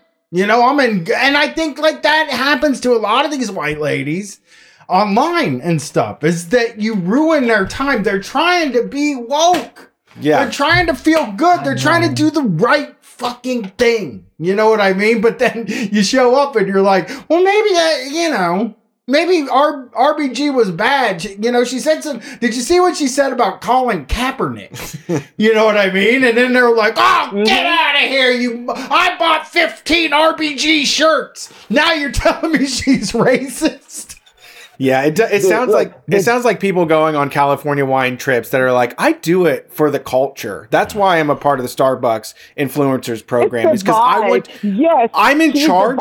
And you know, most of these white people don't do this, but I choose black people to be a part of our campaign. Okay, that's when it just sounds like you burst her bubble so fucking bad. I mean, I've been and this is just me, like, you know, a white dude, but I've been in situations where a conversation has slowly gone downhill, and then the other person's yelling at me for the same sort of thing. Another person who maybe reads the Atlantic, thinks they believe all the right things, thinks that they're intellectual. That's another thing that I was thinking about this yesterday, actually. Liberals also believe that they are smarter than you. That's true. They chose the right thing. And because I was a liberal at a point in my life, like I always thought like, well, you know, when you compare the way I think to the way Republicans think, I'm like the smartest guy in the fucking world. You know what I mean? I don't have any wrong opinions. Everything's right. And then you realize later on, it's like, Well, the Democrat, let's start comparing ourselves to the way the Democrats and the Republicans think. Because they think that they've staked out all the right positions, and they think that they've read all the right stuff and they've seen all the right documentaries is really what it is, and you go over there. Especially in this city. Yeah. Oh, yes. Yeah. Seattle. Yeah, definitely. Yeah. It is funny, though. It sucks that it ended up like with the dude not, kind of like ghosting you. I loved Jerry. He was like my best friend. Oh. We got so close. Like I made such a really good connection with him. And just because her and I and it wasn't even like an argument. It was just because even everyone in the room understood what I was saying. There was two lesbians and this other girl that they call her their throuple. And Jerry, everyone was they were all like, we get what he's saying. And she just kept going on and on about my rights. And I was like, girl, what are you talking about? Your rights? Who do you think you are? Bitch, you are from some suburb in South Jersey, bitch. You are into ska. Bitch, you were in a ska band when you got out of high school. You can't tell me shit about struggle, bitch. Like, what the fuck are you talking to? Like, what do you know? So how did it end? Like, that part that I'm putting in quotations, that party happens. How long did you work with the guy after that? I got I got about a week and a half, I had 2 weeks. I had 2 weeks. Oof. It was 2 weeks after that incident where, cause I kept telling Jerry, I don't want to be paid. I was working 8 hours a day and I'm actually, I'm not doing my own projects. I'm working on his projects that he's being paid for. Because for me, it's more of like making connections. I got my own money. I make my own money. So I don't need this. That to me, this is fun. But and skills, he knew that skills pay the bills eventually. It's a good way. It's a good translation of information. Not to, as long as you're comfortable. Right. And so, what he did was Jared was like, I need your social and all this stuff because I want to put you on payroll. I said, payroll for 2 days a week? I don't want to be paid. You're gonna fuck up my other shit. Yeah. Like, you can't put me on payroll. You're gonna fuck up all the other money that I make. And I'm not gonna lose all my benefits because you want to put me on a payroll for 2 days a week. That's just ridiculous. And he was like, well, I have to do it. I feel like it needs to be that way and I have to pay you. And I was like, well, how much are you talking about paying me anyway? Let's talk about that. Well, it's me $15 an hour. $15, bitch. Are you, first of all, I was like, this is why I didn't want to work for you. Because I know what I'm worth. And I know I'm worth way more than that. So that's why I just said I want to do it for free so I could learn. But see, now you've introduced this whole thing. You fucked it all up because your wife is mad. So, because I think that in his mind, he thought if I make him an employee, then my wife can't trip about it, because he works for me. Yeah. Versus he's just coming to the shop with me. Yeah. So, they fucked it all up. Yeah. You're right. We can't even, talk anymore. But yeah, that might have been a play from the husband to just be like, well, he's my employee, I hate it, but I got to give him a ride to work. And also, I mean, we get along. But you're right. That is true. When, if I said to Brian was like, I told him how much he was worth per hour, it would be like, damn, that's fucked up. I thought it was something more than per hour here. Yeah. Right. Yeah. You know what I'm saying? I didn't go into this as a job. I went into this because for fun. And you live next door to me. Why not? Who cares? That was a bad idea. Now I know that's a bad idea. You learn new stuff every day. Yeah, having a friend too. I mean, having your next door neighbor be a friend is probably awesome. I've never had it before. Yeah. But it probably does rule. So cool. Yeah. We can look into each other's windows. That's how close we are. And now it's like I had to rearrange my whole bedroom around so that I don't even face that side of the fucking room. Yeah. Because I was like, it's just so awkward now. Now it's all awkward. Just because this one white lady is uncomfortable because this this gay black dude who has nothing, came from out of nowhere, fucked up her whole shit. Oh my God, that's incredible. That would be hard for me to put up with. I mean, that's tough. Do you still see? Do you still run into each other on occasion, or like your schedule's not synced up anymore? All the time. All the time. I see them all the time. All the time. And especially Jared. Like I always, because our hours are almost the same. I'm usually going out to do cleaning and other stuff when he's going out for work. So I always run into him. And it's kind of like when you're walking past, it's like walking past the ex that you really could have spent the rest of your life with. You know what I mean? We had a thing.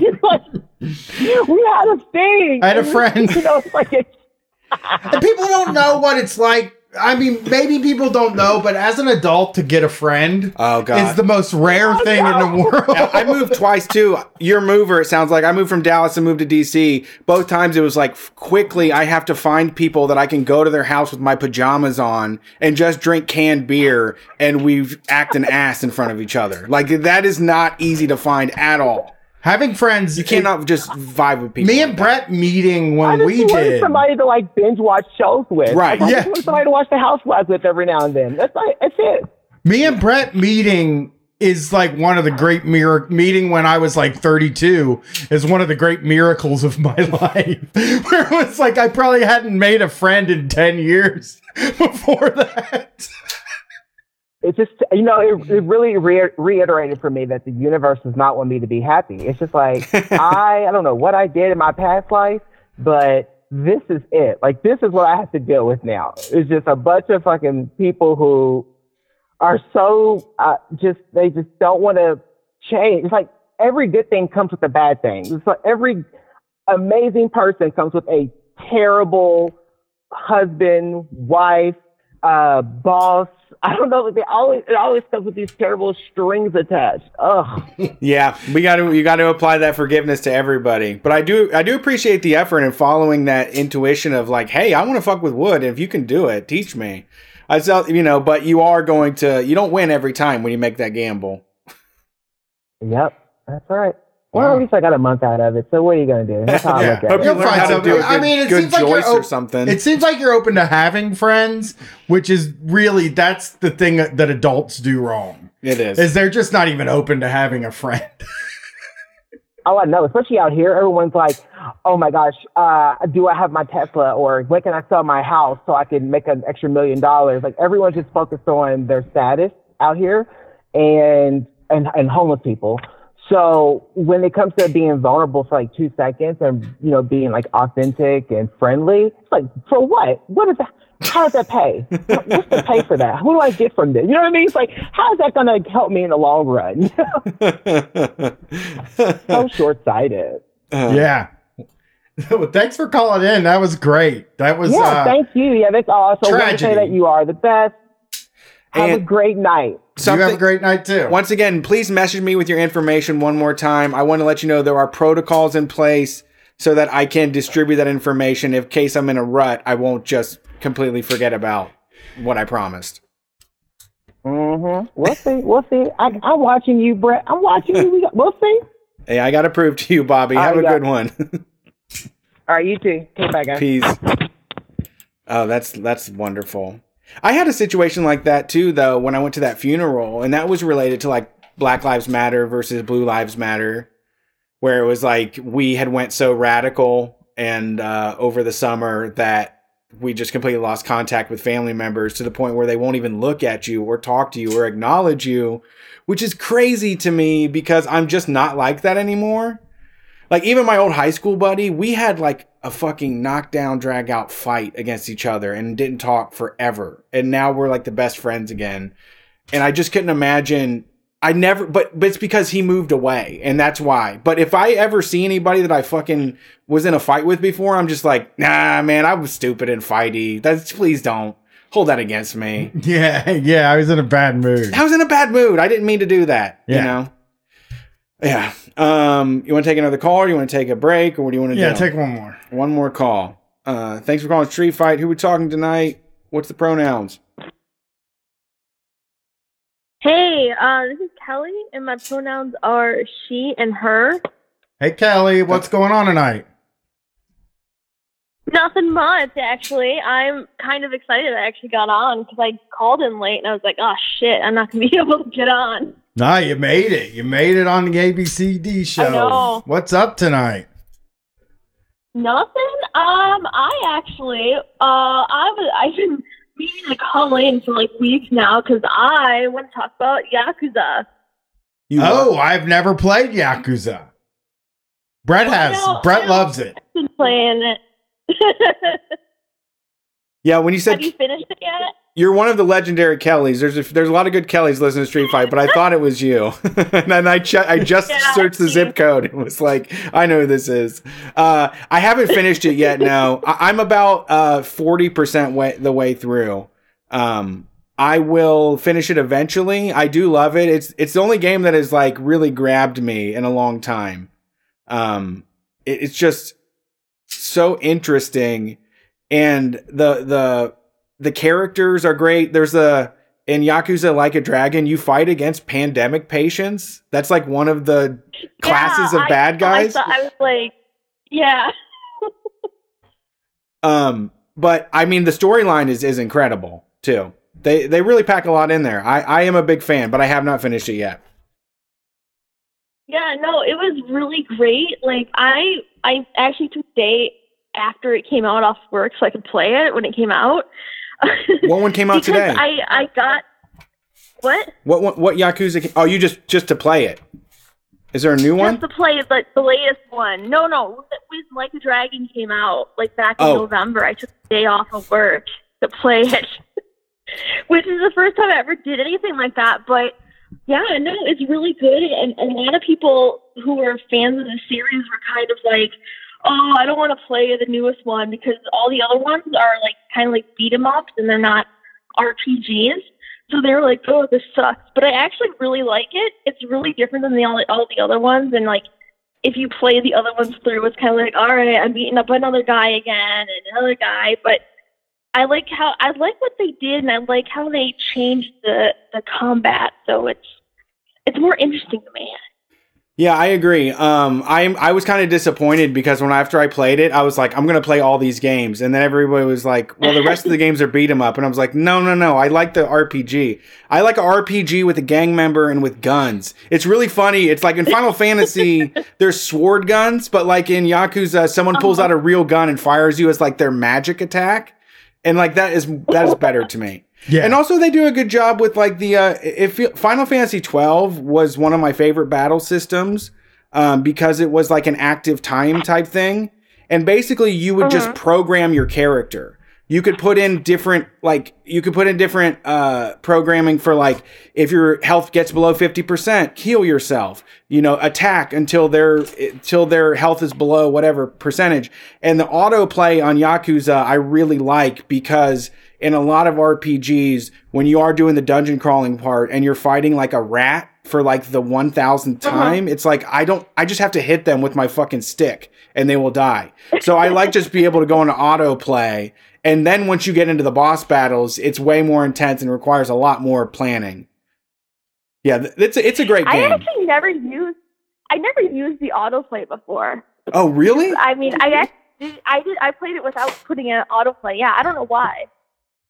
Whenever someone's like significantly below my level, I just autoplay it and watch them beat the shit out of them and enjoy it. I'm just like cheering on the side like it's a wrestling match. Yeah, I always play games with lots of combat in them, so I haven't. People always tell me I'm not going to like the Yakuza games. The older ones are just like, yeah, I don't know the older ones though. Do you think Brian could get into it? I think he could. Like a lot of them, especially like people will tell you to start with 0, which is probably the place to start. But a lot of the first few chapters are like really I guess story and like cutscene heavy, and they kind of like get you into the game. But after that, you kind of are like free to explore and do what you want. But yeah, it's all like combat based, and you learn like new skills as you progress through the game and get experience and stuff. Yeah, people tell me like I wouldn't like it, and then I see stuff like an adult baby scene, and I'm like, it doesn't seem like the kind of video game I play. I like Hitman. Oh, you don't want an adult baby scene? That was a big sell for the adult babies came back in Yakuza. And I drank a bottle of milk with them. Like they test you and they're like, hey, have a bottle of milk with us. And then I was like, all right, I'll do it, I guess. So I drank milk with the adult babies. Yeah. Yeah. Yeah, in Yakuza 2, there's actually another adult baby scene, so they're actually in the game twice. See, I mean, I'm like, the game I'm playing right now is Hitman, the new Hitman. Uh-huh. I like killing stuff. That Yeah. is just my whole video game experience. And I do want to get to the point where I'm not playing a killing stuff game someday. So maybe I just gotta make the plunge to Yakuza, you know, the non-killing Yakuza. Because Yeah, technically you never kill anybody. yeah, I want to appreciate Stab them, but you never kill them. Yeah, I want to appreciate the art of like video games where I feel like you don't have to always just be killing something. I played Celeste, which was really fun and not a killing game. It was running and jumping a lot. But I mean, the whole time, whenever I saw an enemy or something, I'd be like, oh, I'd love to kill that, you know? Yeah, I mean, the thing about Yakuza, it has an incredible amount of reading, but then I also find myself not wanting to miss what I'm reading. Like, the storytelling is really incredible, and apparently they base the character models after the voice actors, so they're like really feel like fully fleshed people. And you know, in Like a Dragon, I think I said it before, but you wake up in a homeless encampment, and one of your party members is a homeless guy. And you're dealing with like people that work in like soap with the soap land, which is where guys pay to go get a pretty girl to go wash them down. Like, those are the people that you're fighting with, and that's what I really enjoyed about it. Is like I played through an incredible amount of like JRPGs with like medieval times weapons and shit. But the way they modernized all this and the kind of open world atmosphere. Like, I spend a lot of time just racing the go-karts are one of my favorite things to do. I also gamble like crazy. I will go beat the shit out of people all night long and then just gamble it all away. Yeah. It's like my Sims. It's just like, it's really incredible. It's really open world. You can get it over with, or you can explore, and the side quests are just so weird. And, you know, there's like, you can run a business. You can play rhythm games, you can race cars, you can do batting cages. It's so many games in one. It's kind of, you get out of it however much you're willing to put into it, you know? Yeah.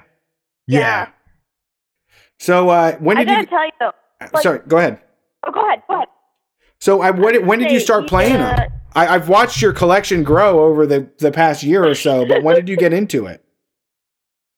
I actually started playing in August. Okay. Because I was bored and I was online and I was like, should I buy Yakuza 0? And somebody was like, yeah, you should do it. And I was like, okay, I'll buy it. And then I started playing it and it was like, holy shit, I need to play the rest of these games.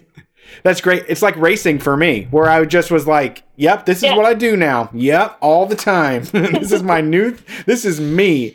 Also, calling off to play video games, one of the best feelings in the world. It's something I don't get to do since I've started the show. But I remember Metal Gear Solid 2 came out. I skipped school to go buy it, and so we could play it. I remember all of the Madden games coming out and none of the people showing up to work. You know, there was always those days when you knew something was coming out, Dota was coming out, so you're not going to see some employees on that day. Yeah, I've never been in, Max Payne on the Xbox, Max Payne 3, I got super into and was like not doing my, I was in college at the time, I wasn't doing any of my work because I was playing Max Payne. Which one? It's the one where he goes to Brazil and stuff on the Xbox 360. I was just obsessed with it. And the Hitman games I usually get kind of grabbed by, but it's starting to get warm outside. So it might be a while before I finish Hitman 3. But I love those fucking games so much. I love them. I'm already... I started it. I just, once it gets warm out, I don't spend a lot of time indoors. It's a little thing I do. It's like, the great outdoors. Yeah, I think that like giving yourself that time to enjoy video games, I had a real guilt built up about it.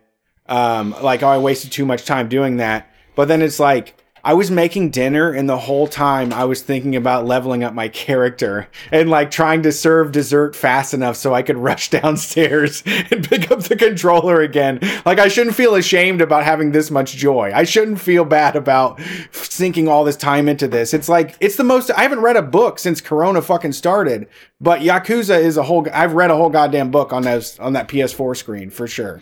Yeah, that's what I think. I think the Yakuza games are like books, and I should like be able to appreciate that, you know? Well, you know what's funny? I was actually talking with my therapist about like my newfound obsession with video games, and she was like, well, you know, since the coronavirus happened, you know, playing video games is kind of a sense of control. Because if everything around you is kind of out of control because you can't go places, people are getting sick and stuff, playing the video games is like, here's one thing I have control over. Right. Yeah, it's living without rules. So like, oh, I feel better now. And in Yakuza, yeah, it is like, it's totally, you can do whatever you want. Like, if you want to go investigate, if you want to go in to like do jobs for the hero services, you can do that. If you just want to play through the story and get the main story and ignore everything else, like it's completely up to you. It's incredible. It reminds me of Shenmue was the last game that I felt this way about. Because there was a moment in Shenmue where I was working a job at the docks and driving a forklift and was just like, how is this a video game? And why do every day I'm at school, all I'm thinking about is coming home and getting onto my shift at the docks so I can progress my character in Shenmue. Oh man. Yeah, I gotta try one. I'll try Yakuza someday. Okay. I will. Okay. I promise. Oh, one more thing. Going back to, like, you know how you mentioned the a lot of the characters like modeled after their voice actors? Yes. Okay, you should Google the guy who plays Nanba. His name's Ken Yasuda. I swear to God, it's like 1-for-1 match. I saw it and I was like, holy fuck. Yeah, I started following him on Instagram. Yeah, I was like, Jesus Christ. He's a really good... Technology's too far. Yeah, he's a really great follow. He has like a really good sense of humor, and he goes in and out of like... Yeah. He is like a personal life, but then he also gives you like the Nanba content that you want, you know? Yeah. Yeah, and it is also... It just really is surprising. It's like saying something that's simple, but it is revolutionary to think like you can get sucked into a game when, you know, the voice matches the actual person, you know? Yeah. Well, thanks for calling in, Kelly. We appreciate it. You're welcome. I'm glad you're excited about Yakuza and you got on the line. Is there any place you want us to follow along, or the things we need to do, or things you want to push? No, I don't have anything I want to push, actually. Okay. I'm a very non-pushy person. Well, thank you. We appreciate it. Right. We think you're great. Have a good one. Thank you. All right, you too. Peace. All right. Break time? Yeah, let's do this. Doreen Valiente carried out her ritual, hoping that in this experiment, never before tried in front of cameras, some psychic manifestations might appear on the film. Nobody knew when we were down that we would come back up again, come back up again, come back. The devil's soul was in the ground. The devil's drink, we passed it round and round around. I was a boy in the war. We did the fire drills, till the devil's lost and angels love, until it comes back up again, comes back up again, comes back up again. Patrol, swinging a knife that I had on that night. I saw a car. I hid in the hedgerow till it went out of sight. I gave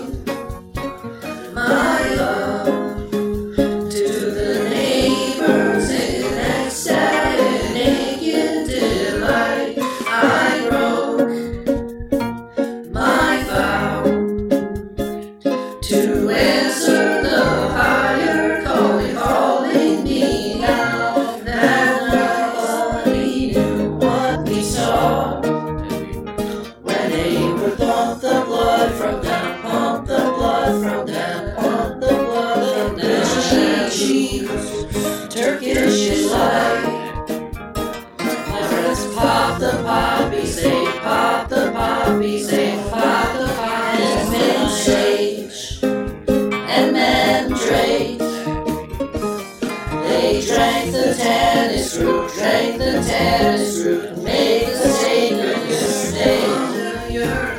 The garden snake. I'll find a love for you, find a love for you, find a match you can make. That night, swinging a knife that I had on that night, I saw a card. I hid in the hedgerow till it went out of sight. I gave my love to the neighbors in ecstatic naked delight. I broke my vow to answer the higher calling me now that he knew when we were down that we would come back up again, come back up again, come. The devil's hole was in the ground. The devil's drink, we passed it round and proud around. I was a boy in the war. We did the fire drills, did the fire drill. A devil's paw, an angel's love, until it comes back up again, comes back up again, comes back up again. I patrolled that night, swinging a knife that I had on that night. I saw a card. I hid in the hedgerow till it went out of sight. I gave my love to the neighbors in ecstatic naked delight. I broke my vow to answer the higher calling me that night. Nobody knew, but we saw when they would pump the blood from them, pump the blood from them, pump the blood from them. Richie Who's Turkish delight. My friends pop the poppies, they pop the poppies, they pop the poppies and Ben Sage and Mandrake. They drank the tannis root, drank the tannis root, and made the sacred mistake. The garden snake. I'll find a love for you, find a love for you, find a match you can make. That night, swinging a knife that I had on that night, I saw a card. I hid in the hedgerow till it went out of sight. I gave my love to the neighbors in ecstatic naked delight. I broke my vow to answer the higher calling me that night.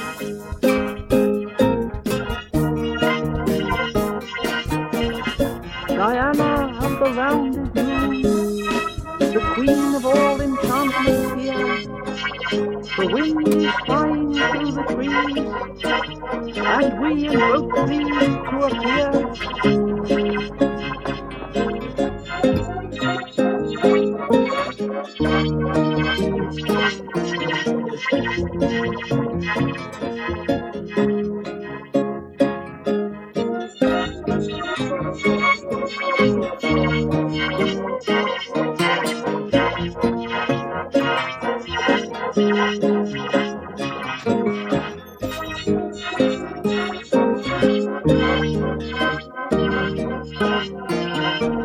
Well, this is to get the spirit of the knowing that you were surrounded by cameras and things like that.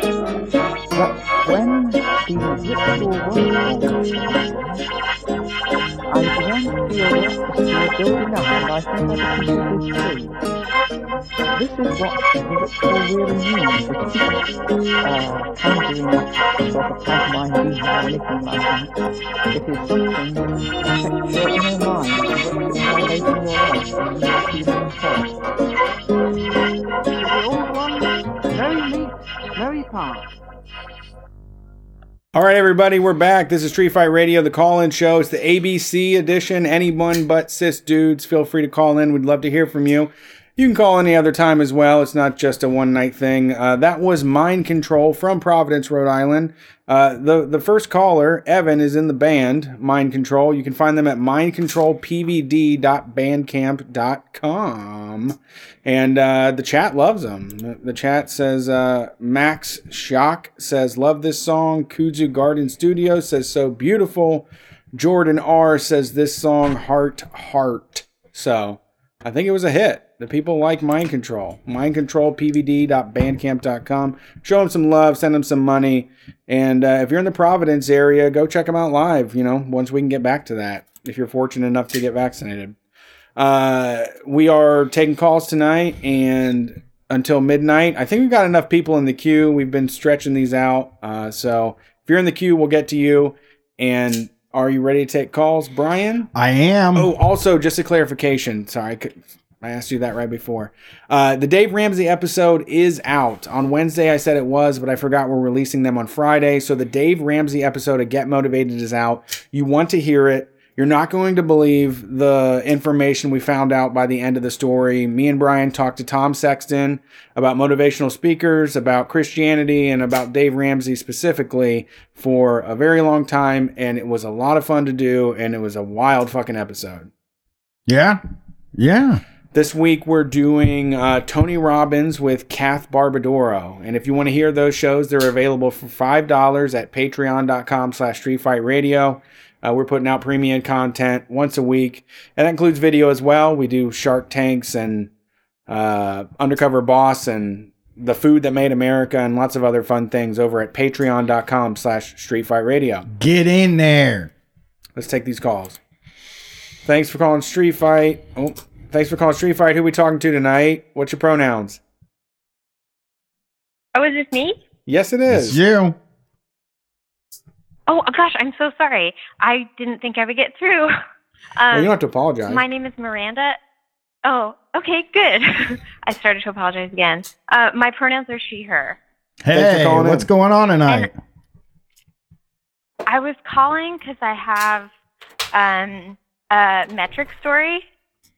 Okay. I don't know if you guys are still doing that, but I was listening to some old episodes. And I used to have I used to work at a church nursery for fancy, a rich people church where they actually pay people to watch their kids while they're upstairs or whatever. Wow. I know, right? So weird. Well, I mean, I guess if it's there, I would use it if I was at the church, but normally that is that's a volunteer position, which also probably isn't the best. Yeah, but it's also when I was growing up, going to churches, the days you got to do the nursery instead of going to church was fuck yeah, Yeah, I mean, the few times I've been to church, I only had fun when I was a kid, and even then, that was not very fun. It's limited fun for sure. Yeah, but we always want to hear about metrics because those control our lives, and they're only getting better at tabulating them. Dude, apparently in the churches too. So when parents would drop off their kids, we would give them a pager, and we had sort of a standard time limit. If your kid freaks out for this long, we'll page you. And if they wanted to decrease it, we would. But it was around 10 minutes if they just go berserk for 10 minutes. So that was our metric. And I honestly, I don't know. Who knows? I was really good with babies at the time. I don't even know if I still have it, but I was I would get the walkie-talkie call from the toddler room, and they'd be like, all right, we got a baby. We got 8 minutes left. You got to get in here and calm this baby down. That's the worst. Calming a baby down is the hardest thing in the world. Calming a toddler down, a little easier. I'm a big toddlers guy. I'm a fan of toddlers. I think babies... Yeah, you can talk. Go ahead. Baby. Yeah, you can talk to toddlers. Oh, you're just right. the same. Like with a toddler, you can be like, I'm going to go talk to mom. She's not going to be happy about this. And like, they'll be fine. More fun and funny, too. Toddlers are funny. You get a lot of... Totally. I mean, no matter what they look like or act like, it's like me and the kid, like, you know, our friends' babies. Like, we just sit and on Instagram and watch them like, God damn, look at that toddler. Like, I miss having a toddler sometimes. Not enough to have another toddler. I mean, I don't have a toddler. I wish you could just like hang out with other people's toddlers, because I'm like, I know I'm good at it. I don't want one of my own. Yeah. Like, let me share this skill. I guess it's called babysitting, and I just don't do it anymore. Right. I can't have another one. I can't do another one. It's too much work. But holy moly, would I do anything just to hang with one? We saw some of our friends' kids the other day, and it was or yesterday, and it was so exciting for me, because I was like, oh, look at them go, just acting cute as a button, you know, and rambunctious and rowdy. There's one point where they all climbed into this thing, and we were getting a picture of them, and they just started screaming, and I was like, that's the loudest thing I've heard in months. They climbed into a tube and then started screaming as loud as they could. Yeah, that's the loudest thing I've learned heard in a very long time, because I had a 16-year-old. They don't get very loud. Yeah, 16-year-old sounds are very like hunched shoulders, not very loud. Pissed off. Half the time pissed off. You're like, come on, you know? What do you got to be mad about? You know what I mean? That's what I always think about with the 16-year-old. I'm like, what are you so mad about? You know, you don't have things to get mad about yet for another few more years. But I let it slide now because of COVID, you know. Teenager during COVID. Yeah. I had a weak time the other day. I went on the New York Times site, and they said parents of teens let us know what it's like raising a teen in COVID, and I almost sent something, and I was like, nah, I don't want to. I don't want people to see my name in there. You were going to write into the newspaper. I was going to write into the newspaper to just talk about like my feelings about what it's like to have a teenager during COVID, because it's such an odd time. Now, having anything younger than a teenager sounds maybe like torture during this thing. So I'm kind of glad I have a teenager for this. Better than a toddler. It is. A toddler would be making me insane every single day for this past year. Just asking you questions, controlling the TV. Because they control the TV. They do. That is a huge issue. You know, it's like all we have to do now is TV, and it's controlled by this one person, and all they want to do is watch Hannah Montana. Yeah. My daughter, for her 8th birthday, got a TV in her room, and it's the best thing that's ever happened to this house. It's only been 48 hours. Maybe it's been a week now, but I don't have to watch any of the shit that she wants to watch anymore. It's funny because you'll say when the kid's born, you'll be like, you're never going to have a TV in your room. I'll never put a TV in a kid's room. That's the wrong way to parent. And then after a few years, you really start to soften on that. After a few years of watching like whatever crap they're into, because they're never into any, you're never just like, oh, this is cool. You know, you're into what I'm into. Yeah. Charlie watches some neat stuff. I am impressed with some of the cartoons she likes, but that's only 10% of what she watches. Yeah. Yeah. What are the cartoons you're impressed with? She watches this one called Kipo that's pretty good. It's kind of like a dystopian thing where this society that lives underground after some event happened on the surface, and they're like exploring the new world and everything. That's a good one. She-Ra is really good. And I teach animation to autistic kids, so I'm like writing all of this down. Yeah. And Steven Universe is still the greatest of all time. It's such an incredible creation that, like, I mean, you can watch it several times over and get so many different ideas from it. It covers things in a very subtle way, in a very smart way. Me and Brian talk about, you know, the cartoons that were made for us was like, we want to sell this toy. Let's make a cartoon out of this toy. She-Ra is more about relationships. I think it's just a show about relationships, which is what you want from prestige TV or any sort of live action animated movie or live action movie or TV series. But it's just about the way that people interact and the boundaries. It's an interesting show. I'm impressed by it. Damn. I'll check it out. Thank you. Gwen got us into American Horror Story 1984 last night. I would get into that. I mean, I'm waiting. My daughter is almost there. She loves Wednesday Addams. She loves all black clothing. She's going to be so goth. And it's going to be me and her in the living room while her mom is upstairs when we're watching horror movies. And I'm ready for that. Yeah, Gwen's been watching all of American Horror Story. And then she got to the slasher season. And she was like, oh, you guys like slashers? Do you want to watch this season with me? We watched 6 episodes like in a row. It's I don't know. I might watch more American Horror Story now. That slasher season is something else. They really went for it, you know? Yeah. It's very weird. But yeah. Oh, I love talking about kids. Kids are the best. I don't want to take up too much of you guys' time, so I'm like, if I could do just a quick plug, I'm totally ready to bounce. Do it. Sorry. Go for it. Not a problem. So I guess a good plug is my husband's band, Her Marigold. Google it; they're amazing. But then I'm an artist, and I'm working on a project just sort of spreading the word about cis male breastfeeding.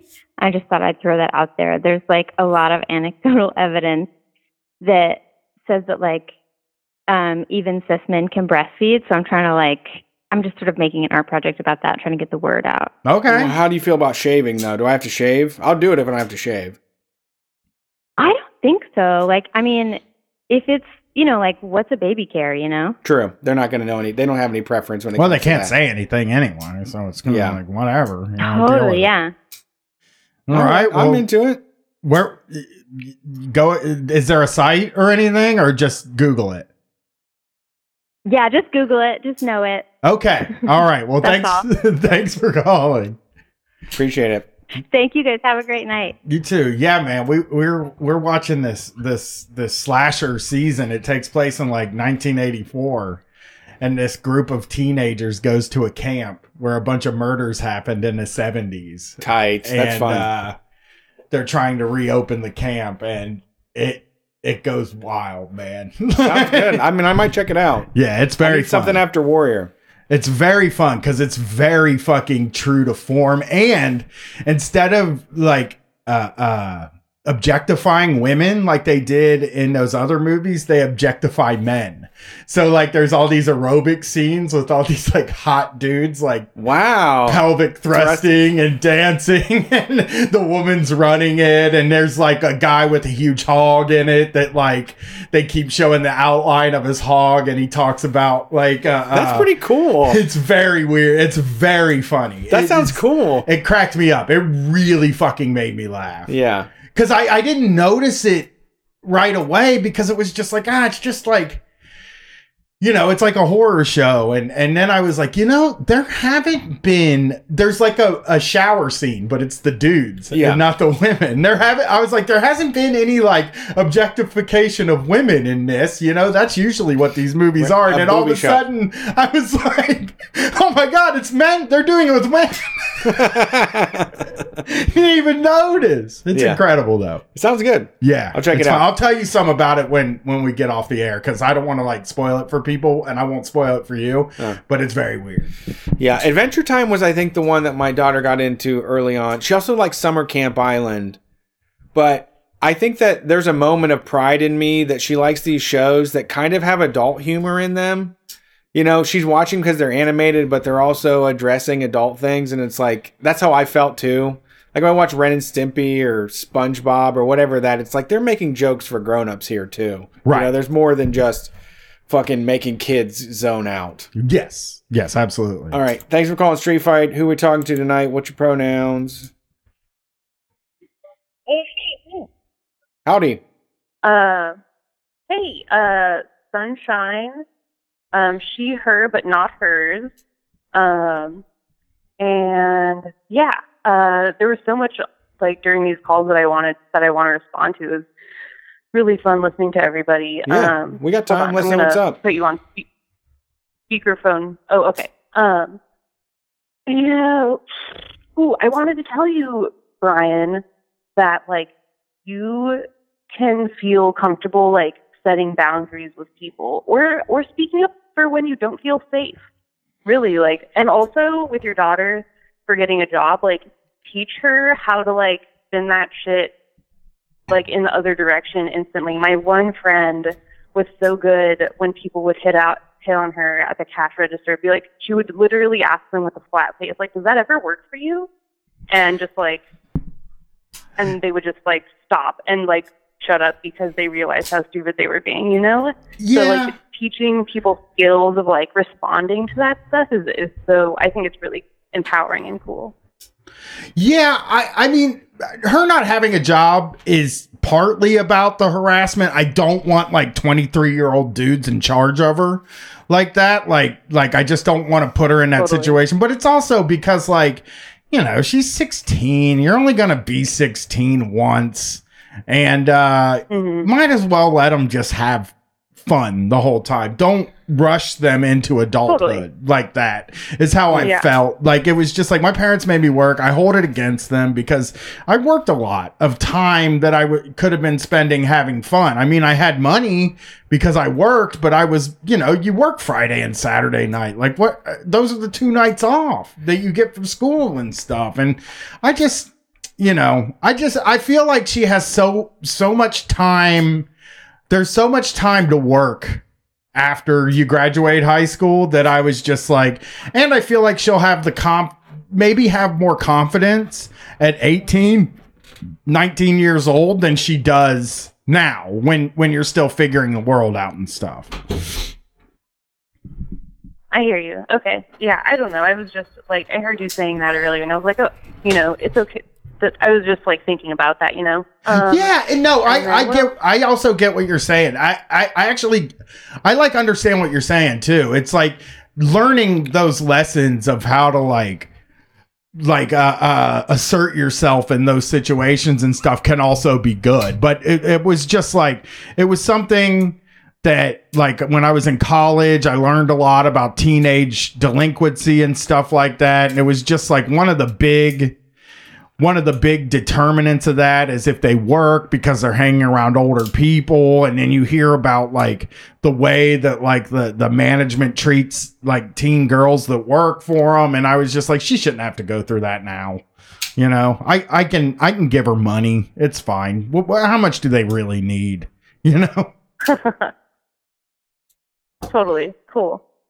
And then I was also thinking about like something that as in the first caller said, and I just want to say that like I hope that sometime in the future, like we don't have to, like, people are comfortable without like thinking about what another person's gender is. Yeah, and yeah. I don't know. No, I thought the same thing actually. Right when we're using the restroom, I think the edible hit right, and I was like, it matters in like medical situations, I guess, if someone like to if they have to operate or work on that, but in social situations, like, it's not relevant at all. Yeah, and then that also brought up like the points that Brian was making about marriage, and it is such like the only reason that like it seems relevant to me, like, as far as like this, I hate the state, so I don't want to get married under the state. But the benefit of like being able to see someone in like a medical situation and like having, you know, you can basically get a power of attorney from what I understand of it to get around that, so that you can like, you know, if you care about a partner and however many partners someone might have, right, to like have a relationship like that. So anyways, those were things I was reflecting about while listening to the other callers and stuff. Yeah. Yeah, I mean, I think that even going back to the caller we just had with the youth, they have a completely different idea of the world. I don't think that, like, there's enough of us, but I just think that they're not going to get rid of these turn of events that have happened, with social media and phones and the way that we've all connected and become more open with each other, Like even that fucking dumbass Glenn Greenwald was trying to be a piece of shit this week about people, lesbians becoming trans and all of this stuff. And it's like, what are you doing? Do you have a spreadsheet at home? Do you keep a spreadsheet on how people, what does it matter? What does it concern you? More boys probably wanted to paint their fingernails than we ever fucking knew before. Like we're finding that out right now. We're finding things out and people are allowed to be themselves, and we're not even close because there's so many goddamn bigots. And like Brian said, there's people that want to hound you. They're the pizza delivery person. You sign your fucking receipt MX and they're like, what does that mean? And like, I'm non-binary. Oh, well, do you really believe that you don't have certain traits based upon your genitalia? Oh my God. They're like, just people will go off on you all the time about shit like that. It's insane. I hate it. And for that one, they just can't. It's some sort of. It's related to the mask thing. It's related to the vaccine. It's this matter of just people that aren't willing to accept someone else for who they are, or won't believe them that's who they want to be. It's absurd. Mm-hmm. Yeah, that is the thing. Is like it just shouldn't even fucking matter. You shouldn't, all the information in the world's out there. It's like when I post something online that is referencing something and then 15 people ask, what's this from? And you're like, Google it. You'll find it. It's right there. It's on the internet. Like, don't look like you're out of touch. Right. Yeah, you're looking foolish. Look it up. If I see a post and I see the same verbiage you ain't used over and over again, I search Twitter for that verbiage to find out where it came from. Yeah. I don't just ask somebody where it's from. And it's the same thing when it comes to like non-binary people. Like if you're a person that encounters a non-binary person, I mean, all the information's pretty much out there. You can just go look that up. You don't have to debate them on what their existence is. You know what I mean? Yeah, I'm really glad to see that, people having open discussions of oh yeah, I'm just going to tell you my pronouns so that we can move past that and just start being humans together again sometimes, in formal or semi-formal or sometimes casual circumstances. Does that make sense? Mm-hmm. Anyways, the only other thing I wanted to talk about was I wanted to shout out the Means TV Prison in 12 Landscapes on Means TV. I just subscribed and I'm stoked.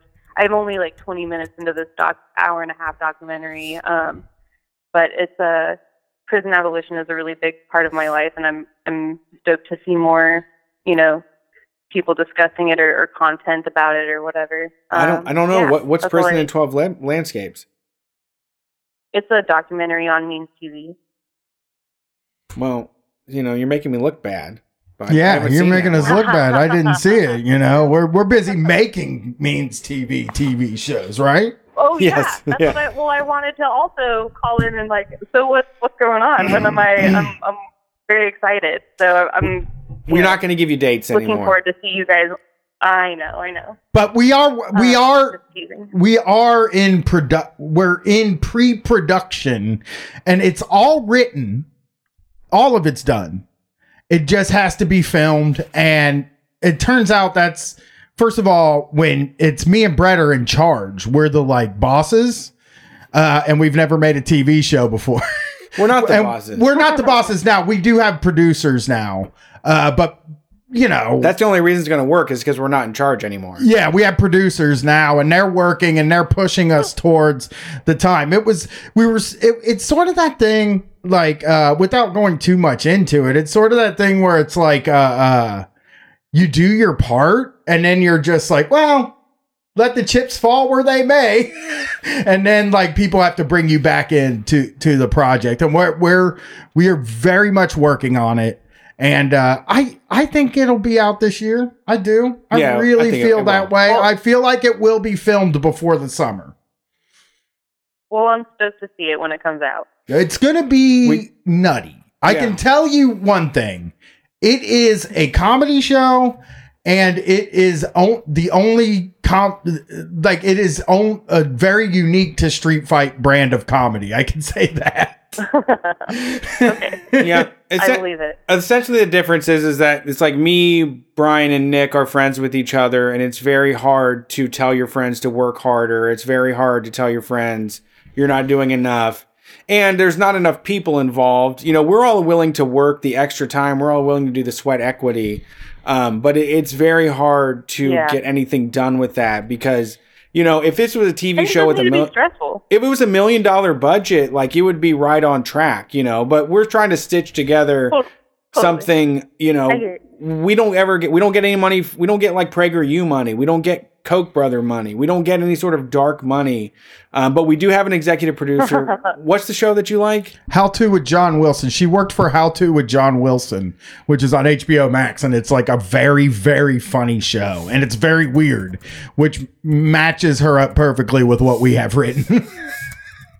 And so we do actually have somebody that has made a TV show involved that's willing to plot out everything for us and make it into something digestible, because like me and Brian are we're absolutely useless when it comes like, I don't know how to get this on video. I have this really funny idea and we could put on costumes, but if I record stuff with a video, it looks terrible because I'm not good at that. Yeah, getting that's a good point too. Yeah, we don't think visually. We've been doing a podcast for 10 years and all of our writing has been, for audio. So like making a TV show is this whole different thing where I'll write something. Me and Drew and me and Simone and me and Brett broke out and wrote stuff. But in the end, there was always questions about what it would look like. And I was like, I don't know, just make it look like something. You know what I mean? Like, to make it look like you need a $10,000 camera to make it look like a TV show. Right. And but I'm saying it's $60 an hour of editing to get things looking like a TV show. And I'm also saying like just even the fact that you're just like you write something, you're like, no, it's very funny. Well, we did a meeting about the first episode last week and we had to explain some of the sketches and we're like, no, it's just funny. You know what I mean? Which you just think like, and it's so weird, this idea of writing TV, because like you sequester yourself away with a few people. There's 4 of us writing on the show and you develop a sort of language when you're talking to each other. You also develop an idea of what you 4 think is funny. And you write with that idea, it was Drew Spears and Simone Norman wrote this show with us, and we would get in a call and the 4 of us would just talk and like it would be like, no, that's like a really funny idea. That really works.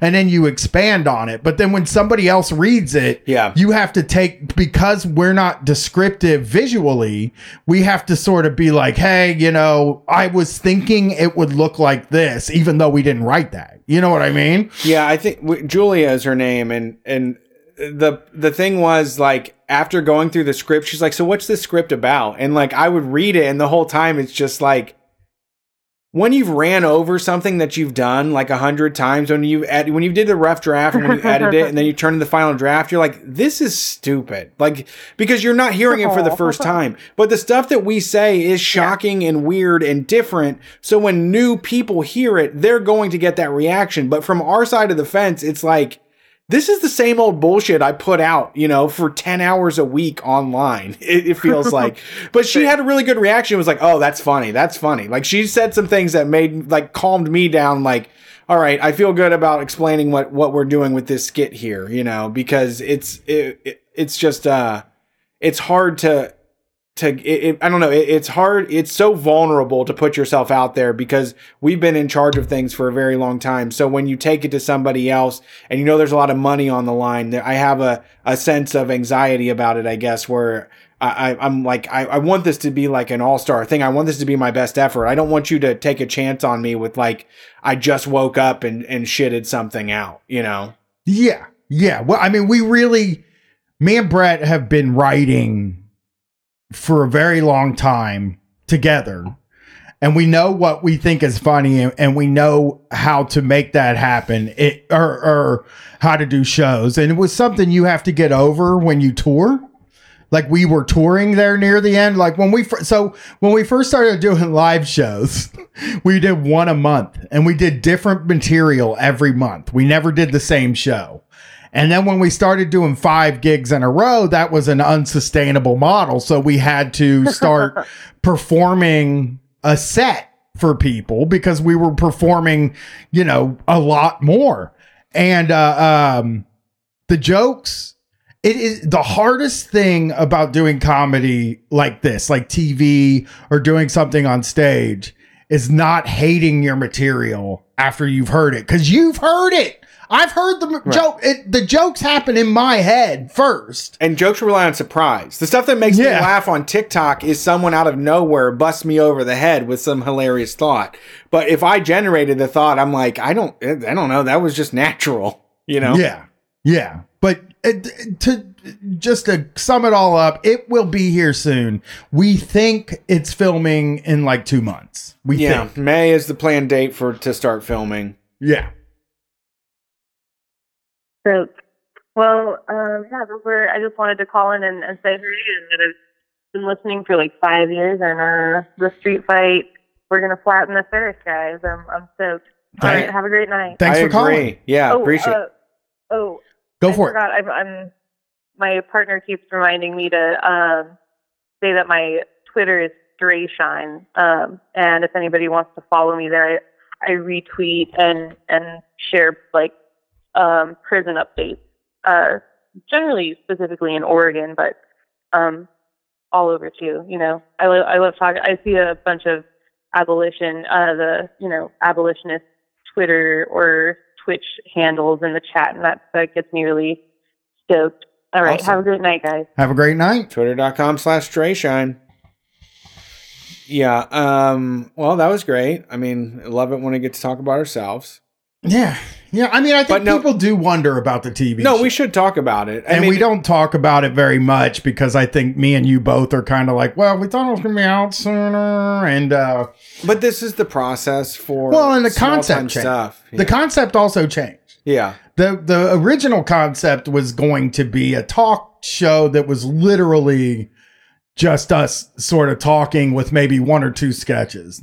Now I can tell you for sure that what you're getting is sketches and talk. Like, you're getting like a pretty even mixture of sketch, talk, music, sketch, me and Brett riffing, music, and also interviews with our friends and stuff like that. So you're getting a whole bunch of different stuff now. And we had to write, but like, so when we were first talking about doing it, we were going to film it every week, and that was going to be the plan, and we were going to be able to keep up with the news. But then when we decided we were going to film all the episodes ahead of time, which is a better way and makes the show that we're doing 10 times better, then we had to write the shows. Yeah. You know what I mean? And then Nick had to figure out some of the production stuff, because when you're reading scripts by people that have never written a TV show, they're going to have stuff in them that, you know, maybe doesn't make sense, or they're going to be missing stuff. So we had to learn how to write first. Our writer's room, we had to learn how to run that and how to make that happen. We had to find the writers, and it just was some of the things ended up just coming up later on that pushed it back, but it is happening. It is coming. It is done. I mean, like, we know what is going to be in it. We just don't know what it's going to look like. Yeah, but I'm also happy now that it's switched to, like, instead of me sharing Google Documents with people, folks have to share them with me. Because, like, if I'm in charge of the spreadsheet, we're not doing this. Like, I'm not going to throw this thing over my back and drag it over the finish line. I'm not confident, and I shouldn't be. I'm not this isn't my realm. So now that I'm punching in information to somebody else's spreadsheet, into Julia's spreadsheet, I feel like accomplished now. I feel like They know what a shooting schedule looks like. They know what has to happen. They're breaking all of the because it is also, it's like, oh, I want to do this thing. It's like, what are you going to wear? And it's like, do you have those clothes? Do you have that wig? Do you have that environment? Do you have that, you know, do you have the extras? Do you have all these things in place? And it's a lot to keep track of that we're not, and no two people could ever do that. Well, no two people could ever make a TV show, and especially us, like two people that have never done it. Right. Could, you know, can't do it. So we did it. Next call. Thanks for calling Street Fight. Who are we talking to tonight? And what's your pronouns? Oh, hi. Hey, what's up? My pronouns are she, her, and I'd rather not say my name so it's not attached to this story I want to tell, I guess. That's fine, Terry. No problem. You're Terry then. That's Terry's name. Okay. Yeah. Wow. Okay. I'm nervous. Sorry. You sound great. Your teeth aren't, I can't hear your teeth chattering, and you aren't unintelligible. So you're doing great so far. Yeah. So I wanted to tell this crazy work story that happened to me. I've been like, I'm kind of reaching a better place after like a year of recovering from this like crazy burnout. But the way that it happened is like, kind of it's like one of those things that happens and there's like a before and an after of your life around that like event. And life is, so yeah, a lot of life is chapters.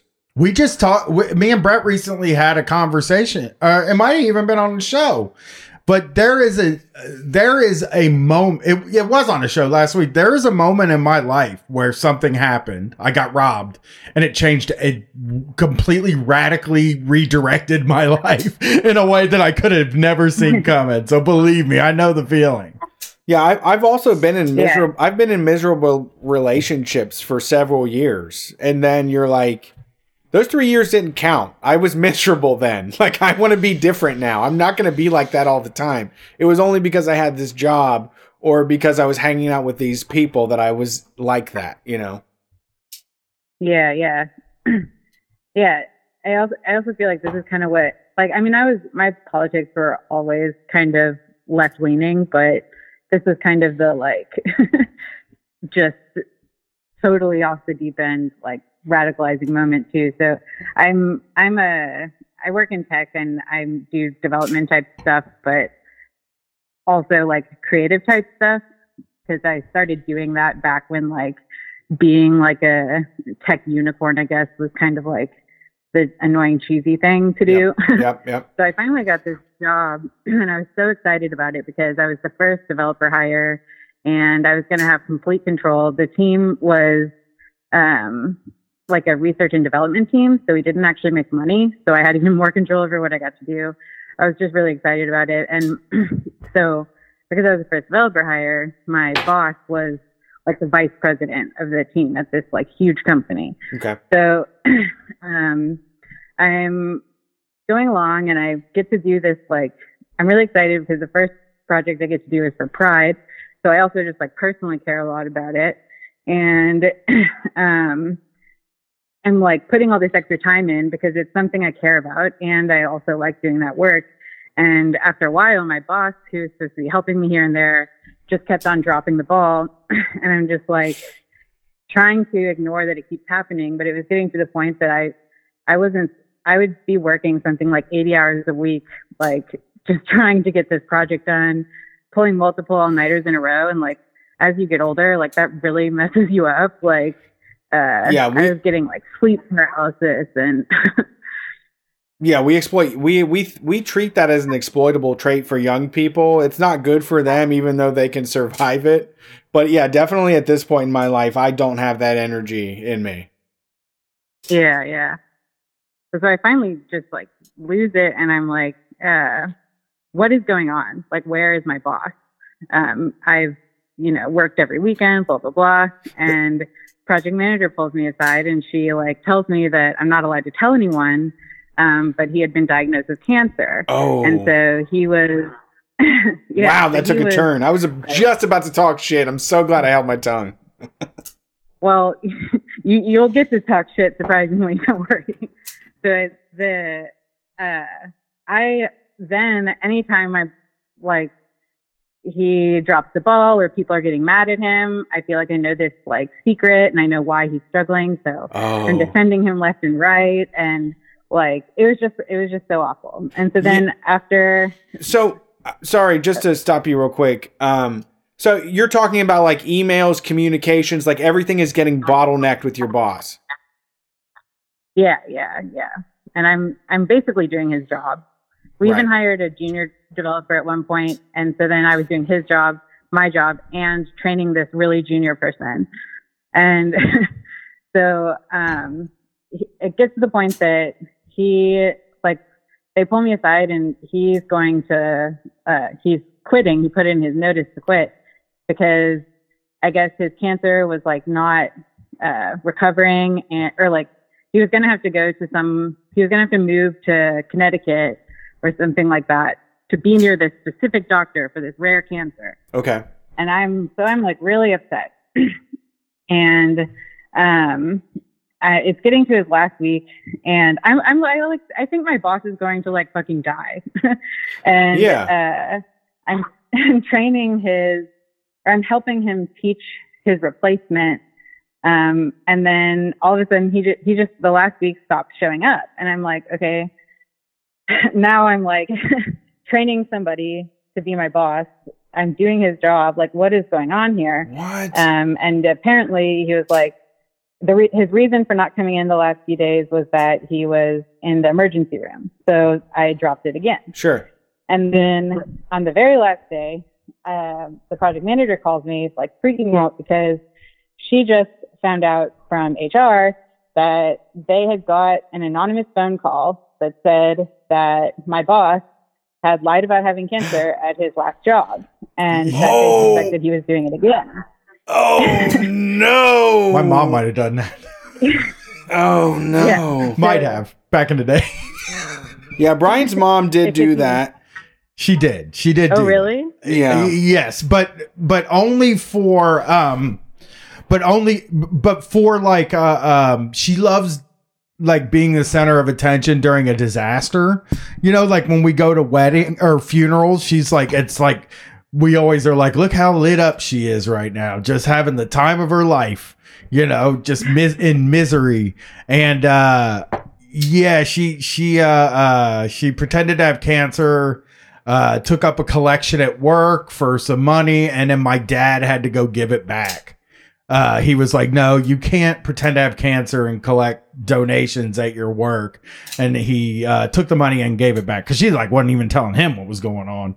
It's just my mom's wild. I'm just going to tell you right now, my mom is a little bit wild. I'm just saying I have experience with that. Didn't she have him drop him off and she went somewhere else, right? What? Did she have him drop her off at work and go somewhere else? Probably. I don't know if she really did that. No, she drove. She just drove to work. She just drove to work every day, but didn't go to work because she said she was having cancer stuff? No, she was going to work. Oh, but just was fighting through cancer the whole time. She was fighting through cancer because it was just sort of like everybody was like, oh, man, that's a bummer that you have cancer. And she was just like, it was powering her up. Yeah. You know what I mean? Well, it's funny because at one point, it did dawn on me that like if I found out I got cancer, like, why would I still go to work? So it did cross my mind at one point too, because we would have like happy hours and stuff all the time, and he would be getting drunk, and I was just like, I do remember wondering like, are you supposed to be drinking alcohol while you're on chemo? Or, like, I don't want to ask. Did he like shave his head and stuff? No. And this was get that bad.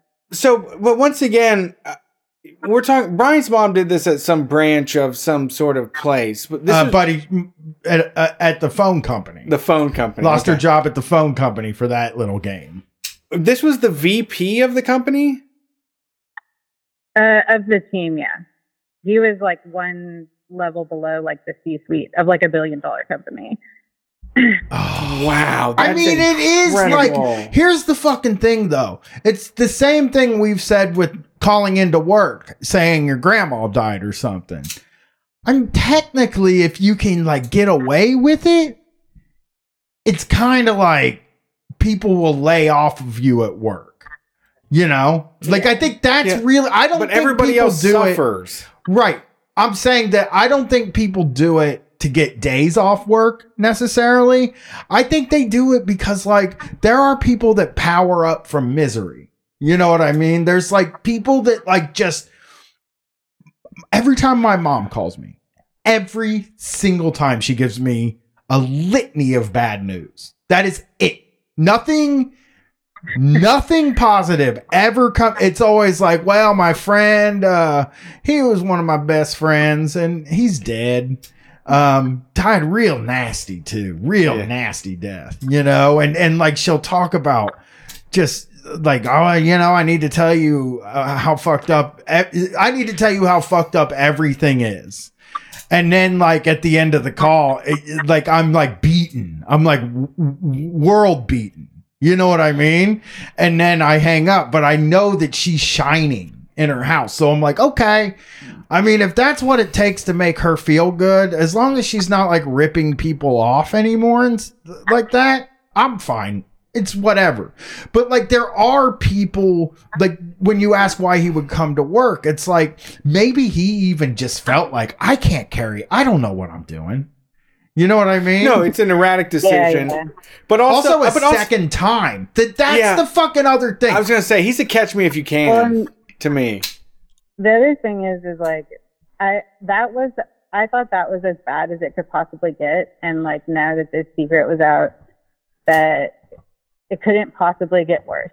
Like it was going to get better. But that's the thing is like the trail you leave behind is like, what happened to me after that event was way worse than having a boss lying about cancer even. Because, I mean, first of all, that's just such a crazy lie. It was hard for me to accept that somebody would say it because, like... At the level, too. Can I ask how old you were at the time and how old he was?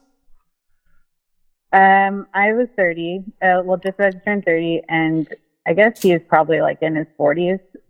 Early 40s maybe. I think like that's another thing is like when you get one of these jobs, you know, we talk shit endlessly about management and the people above you at work. But when you are at work, when you are sitting at your desk, you do think that the people above you have it together in a way where you're just like that, you know, there's no fucking way that the VP of the company would it's like just so out of the realm of possibility that they would do something so erratic. Yes, so wild. That's what I'm. The finesse of that is like you have to work your way to VP. Like people won't trust you to be. People don't just trust any old employee to head up a department. Right. Well, they got to that level and they were like, no, everybody else at this level is fucking off. Anybody that is under the C-suite is fucking off. So what I'll do is I'm not going to work for the next 6 months. I'll vacation, I'll play table tennis, and then I'll find another job and repeat the process. I'm donezo with any sort of responsibilities. Like you don't have to show up anymore.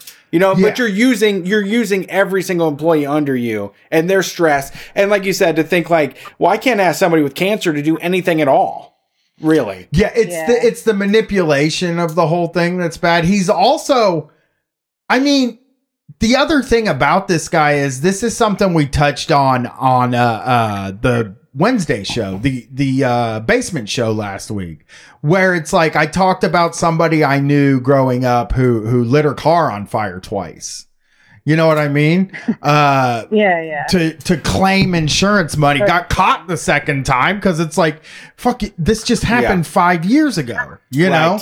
And like we talked a long time ago about this guy who pretended to be a DEA agent to get free rooms at the Fairfield Inn in Gatlinburg, Tennessee. Gollywood, basically. And he got caught. You know, and it was like he could have quit at any time, and then he ended up getting busted by the fucking DEA. It wasn't like he got caught by the hotel. He's going to jail for impersonating an officer. And it's like I think a lot of times, and this guy is a good example, is that like some people find a trick, a shortcut, something that is so like appealing, something that takes all of that pressure and everything that you're under. Somebody finds that and they find a shortcut to just kind of go around that. Yes. And they can't stop doing it. It's like an addictive behavior. He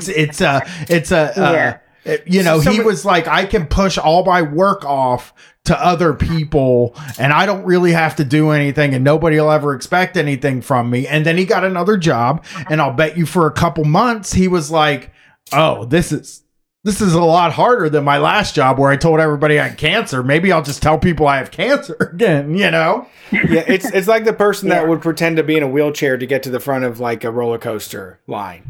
It's like you can't do that. Yeah, and it is funny because the way that we discovered that, I wanted to confirm it. So the way that I like kind of confirmed that he was lying is, I'm pretty proud of my like social media stalking skills. Okay. And I went digging and I found his Instagram account, and then scrolled back until I found like a picture of him tagged with his brother. And then I went to his brother's Instagram and was going through his tagged photos. And the week that he was supposed to be training my new boss, he was actually at his own wedding. What the God? That is wild too. See, that is just. And so I started liking all the pictures he was tagged in. Ooh, that's fun. So no, that's a good move. That I know. He got a sleepless night because of that. He deleted his LinkedIn, which is how I know that he knows. And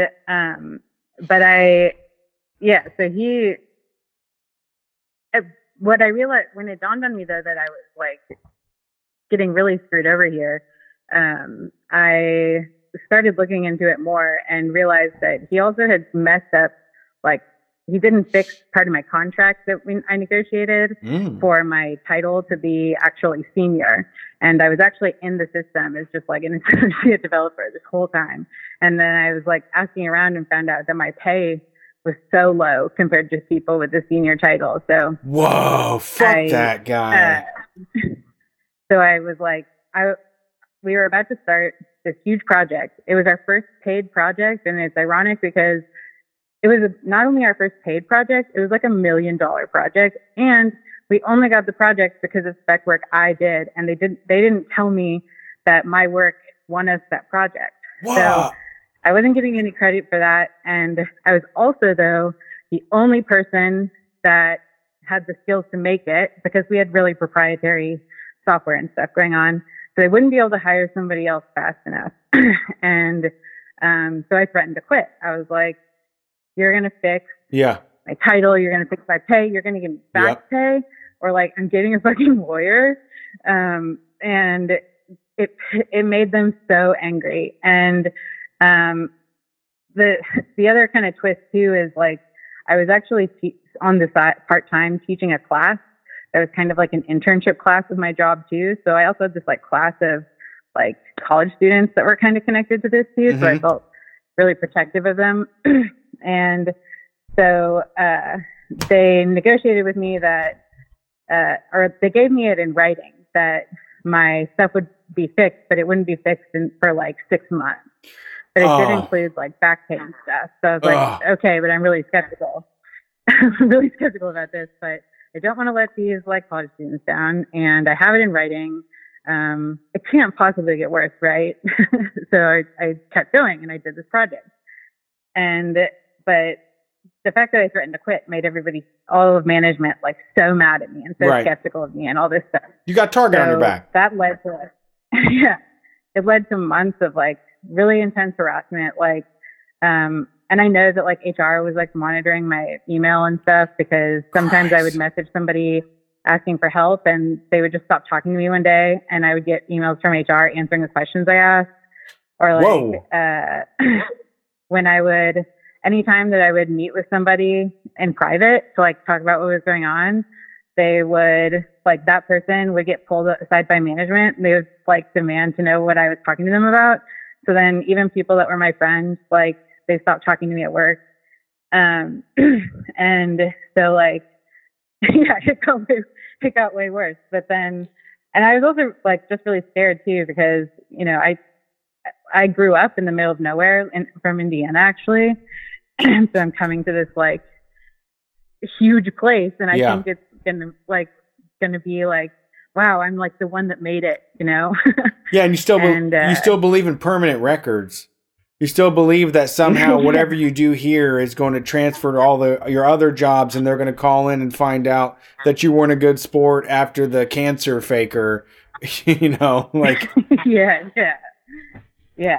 But it ended up working out in that, like, I mean, this is kind of also just another reason I wanted to call in and tell the story too, is like, I didn't know how do you get out of a situation like that? And so like, I like to try to tell people these tips when I feel like I hear somebody's like burning out or something like that, because I feel like we don't take it seriously enough. Like, it affected my like physical health too. Like, yeah, just really bad. So, some things I learned were like, well, I was lucky to already have been going to like a psychiatrist. So like, it's really, if you feel yourself burning out and you go get mental health care, is like just the best first thing to do, because if nothing else, like I had months of this documented by a doctor. So that could really help me out. And he knew a lot about, you know, like employment law and like health. So at his suggestion, and it was only with his help that I was able to take an FMLA leave. And there's a lot of stuff I didn't know about FMLA. Like, I'm not married, I don't have kids, but like, it's not, even though the word family is in it, it can be any major health issue, even if that's like PTSD or something like that. That's great. And then when your doctor, they have like a special form they have to send to your work, and they're not allowed to question it. They just have to let you go on this leave. If your doctor says it has to happen. Yeah. Yep. And it can be immediate. So that got me out of the situation. And then I ended up finding an employment lawyer, and I got the like most satisfying thing was, it was on my 30th birthday, I got to send like this, like, I wasn't really like, I never ended up suing, but like I got to send this like really threatening, like 3-page long letter from a lawyer to like the CEO of a $1 billion company on my 30th birthday, and just be like, fuck you. Did you get your back pay? Yeah, I actually ended up getting a lot more than it worked out.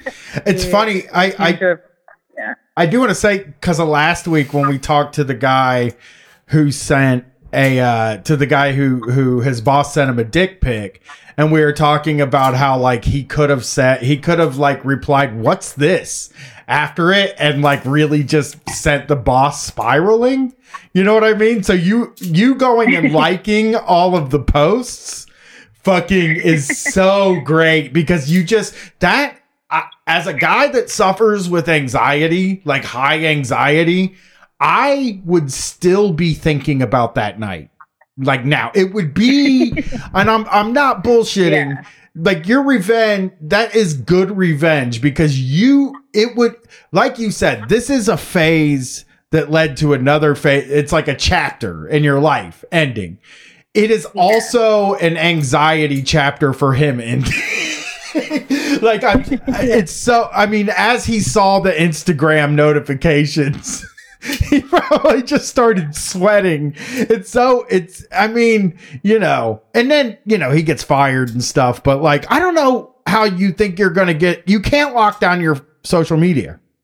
You just can't do it unless you don't want followers. You know what I mean? Like, if you don't care, why are you on there?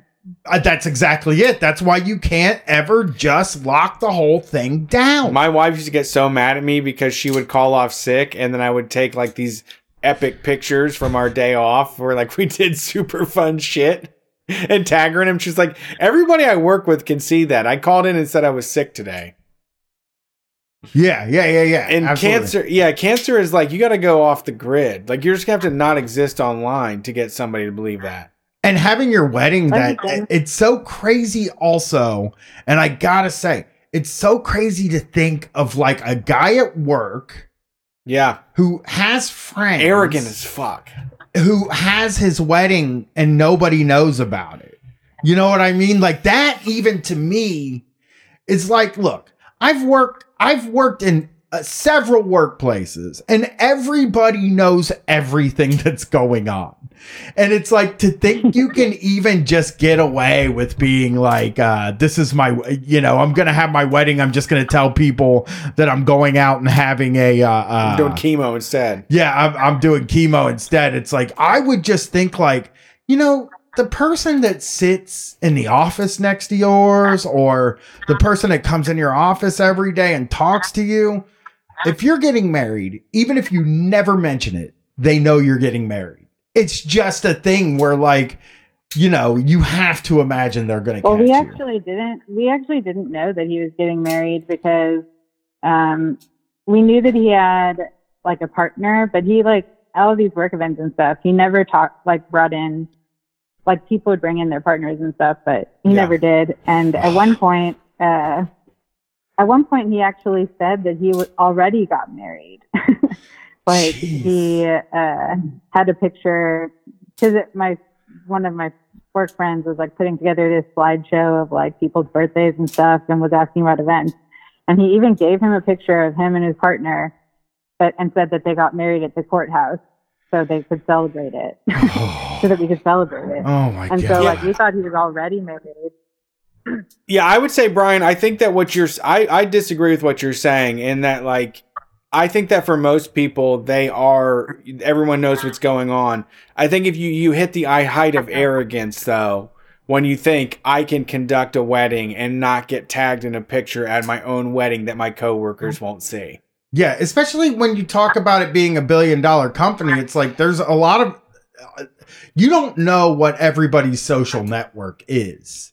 You know what I mean? Just in that, like, if you live in the same city. Oh, yes, all the time. You know what I mean? Facebook proved to us, it's like, how do you know that person? I worked with them 7 years ago, and they're like, oh, that's my best friend. We play D&D all the time. It's like, how do you know Justin like that? Exactly. And that's the thing, is like, you know how connected you are to the people in your city. And like, you think you can get away with it. Yeah. I talked about this before. You think no one's going to notice, you can just brush it under the rug and you're that arrogant. Well, I was looking at the Horny Police website, and earlier when we were on break, and we were talking about it, and it's like, how do you think you can get away with that? And the fact is, you think you can get away with that because you think you're throwing a pebble into an ocean. Yep. And that's what that guy also thought. I'm throwing a pebble into an ocean. There are a lot of people like me who think they're the center of the universe, and that's what drives their anxiety. Yeah. Right? But there are a lot of people who don't grasp. They think that they're a little pebble on a big beach, right? And they think nobody's paying attention, nobody's looking.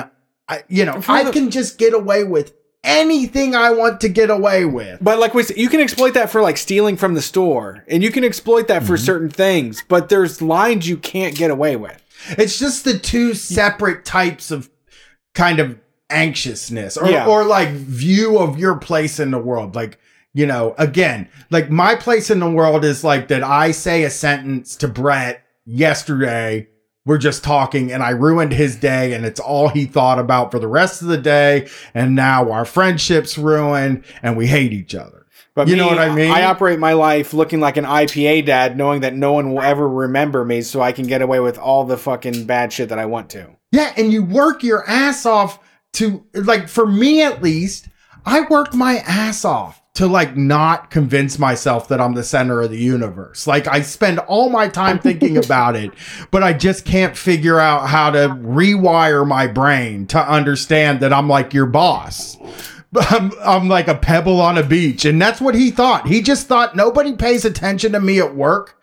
They're not going to care. I can say anything I want to these people, and they won't give it a second thought because they don't care.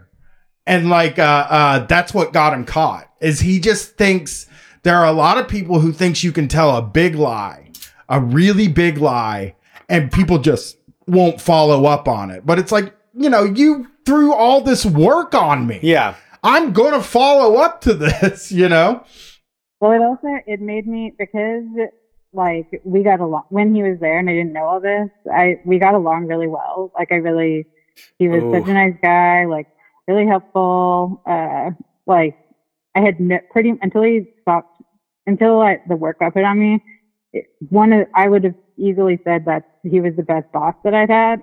Wow. So it kind of like flipped my perception. Like it made me not trust my gut instinct that somebody was trustworthy, I guess. Yep. So for like the past year, it's been really hard to like, especially in the beginning, I would think that everyone was against me, and I would have to like just be really open and accuse people of doing things that they weren't doing. Like, oh, did you do this just to like attack me? And they would just be like, what? No, like it has taken a really long time to like, it really, when you can't trust your inner voice, like you then go from like this burnout feeling to like almost like a mild psychosis, I would say.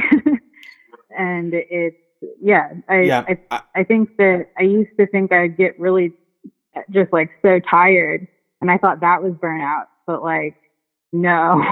Like, you know what? Yeah. You're doing the right thing though. And really, there's no reason to meet anybody and think that they have ulterior motives or that they're going to let you down or disappoint you, because there's no evidence that strangers are going to do that to you if you let them into your life. But, you know, once they give you the evidence, you made the right decision. But before that, you weren't stupid, or you were right to get along with somebody that was agreeable and make you feel good. That's not your fault at all. But now with new evidence, you don't fuck with people like that. But everybody deserves a fair shake because they're up front. You know, everybody deserves your honest, like everybody deserves, and you know, until they prove you wrong, you should allow them in, because you know there's no other way to do it. I don't think there's any healthy way to be skeptical. And I'm saying this. I'm not saying this because I have this worked out. I'm saying this because this is my problem too, where I'm very judgy, and I think that people are always bad or going to let me down. But I do know that like my best self is the one that just accepts people who they are without any sort of skeptical nature to it. And until they prove me otherwise, you know, and most people won't. I mean, starting the show 10 years ago, I don't know where we're at right now. I don't even know who I am right now, but starting the show 10 years ago, the idea was just that people are mostly good. I mean, there's cancer fakers out there, but like everybody else at your job stood up to help somebody out that was suffering deeply. You know, you were operating under the circumstances that someone was going through a very traumatic experience, something that we you know keeps us up at night, and something that we don't want to go through and deeply care about. So you acted in complete compassion and did the right thing. Yeah. I mean, I think I know that a lot more now, but yeah, I forget where I saw somebody say this, but it was like, it's really fucked up that we we should stop, you know, setting goals of where we want our life to be, and instead set values that we want to live. So like at that event and like going to therapy and stuff like that, you know, it kind of made me stop caring about like, oh, you know, am I going to get a higher title or higher salary in like 5 years time or whatever. And just like, am I like, because I do prefer the version of myself that has the instinct to just like trust somebody immediately. Yeah. So like trying to care more about like, what are my values? Not like, what do I want to be doing in X number of years. Yeah, that was a big part of me for therapy. One of the things that really rocked me to my core was my therapist was like, let's figure out your 3 foundational values. Let's figure out your foundational things. Let's figure out the things that you need to happen in your life to make you feel all right. And those aren't always motivated by money or outcomes or anything. It's just that like, as long as I feel, as long as I'm creative, as long as I'm social, you know, as long as I'm productive, whatever my foundational things are, I don't need to, the outcome of that, you know, I'm okay with, because I did what I felt was good to me on the inside. Yeah, absolutely. But thanks for calling in. I appreciate it. Yeah, it was a great story. Yeah. Thanks for, letting me ramble. No, it was great. You have anything to share? No. that's it. Lovely. Well, have a good night. We appreciate it. All right. Thank you too. Peace out. Last call. Thanks for take calling it. Street Fight. What are your pronouns tonight? Hi, it's Jess and they, them. What's up? How's it going You tonight? say Zesh? Hi. Jess, like Jess. Jess. Sorry. I overdid it. Nah. It's all good. I'm from Denver. We met after the couple shows y'all did in Denver, and I shared with you that I signed up for the Street Fight dating service where my partner put me on to Street Fight when we were first talking, and I was like, oh, this guy isn't too much of an asshole. Like, he's got some pretty good politics and stuff like that. And then we're even still together to this day. That's great. Nice. So thank you. Nice. That's great. Well, I was just calling. I'll be quick because I have fucking school in the morning. Oh, no. Me too. Sorry. I'm a teacher, but hearing from the comrade from Seattle just brought me back to the shittiest part of teaching, which is working with a lot of white women who think that they're allies, but they're really not. Yeah. That's my... Yeah, it's rough. Yeah. Yeah. It's just a lot of like... Go ahead. It's just a lot of white liberal women who like think that they're allies and have done enough reading to co-opt the language and have like watched or like read enough of like I forget that white lady, the Robin DiAngelo or whatever her name was, that wrote How to Be an Anti-Racist, and like they do all of the reading and they say all of the right things, but then turn around and like white woman every situation possible. Yeah, you're actually seeing that today. With Andrew Cuomo, right? Is like the news came out about him, a second accuser, and a lot of white ladies saying like, "Hey, you know, we got to hear everybody. You know, we got to hear all him of out." A sudden, right? Yeah, Well, yeah. Also, for me, comes to their... my daughter goes to what's called a lottery school in Columbus, where there's these alternative elementary schools.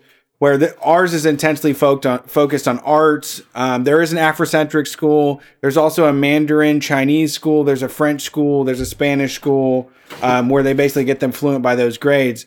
But my school, my daughter's school, does really have they have a pretty good atmosphere that I'm happy with. But all Black History Month, there has been a lot of just really things that I find objectionable. You know, when it comes to the way that they're putting it out there and the way that it's just like, you know, that's how the things were and now they're not like that anymore. Isn't it great that we're all in school together right now? And it's like, it's not enough. I had a student come to my class upset, like highest level upset. And they were like, Guile, we oh shit, I just gave my name, my bad.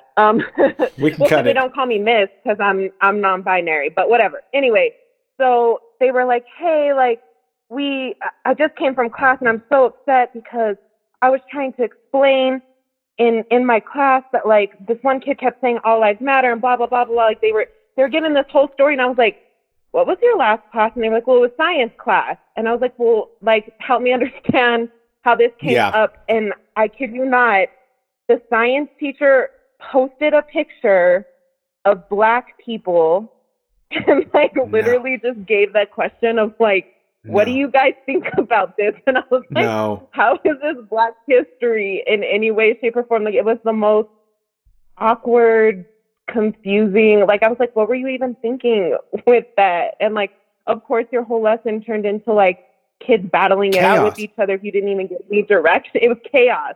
Yeah. It was chaos. I mean, I remember being in elementary school and my political opinions are whatever my parents said.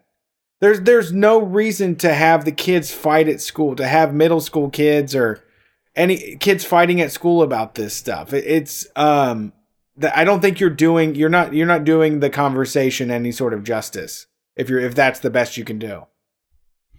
No, it has to have like a point at the end, right? Or like you have to have some type of structure. Yep. Or else it's just chaos and people are upset. And kids haven't I mean, even adults fucking suck at this, but like kids haven't gotten the opportunities to like practice talking this stuff out. So like if you just let them wing it, like it's a free for all.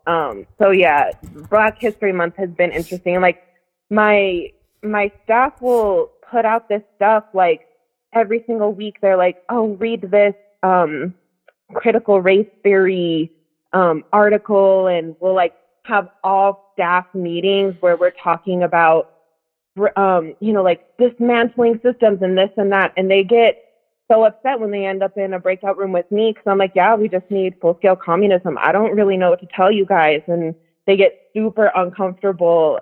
Like, yeah, someone in the chat just said it's exhausting to be around them, and it truly is. Well, I think, and not to say that I know the struggle or anything, but it is kind of in a way like we were talking about earlier with Bobby, and that you're letting people down, that like this isn't the right, they aren't doing the right thing all the time. But it's not to say they can't join up with the people that are going after houseless,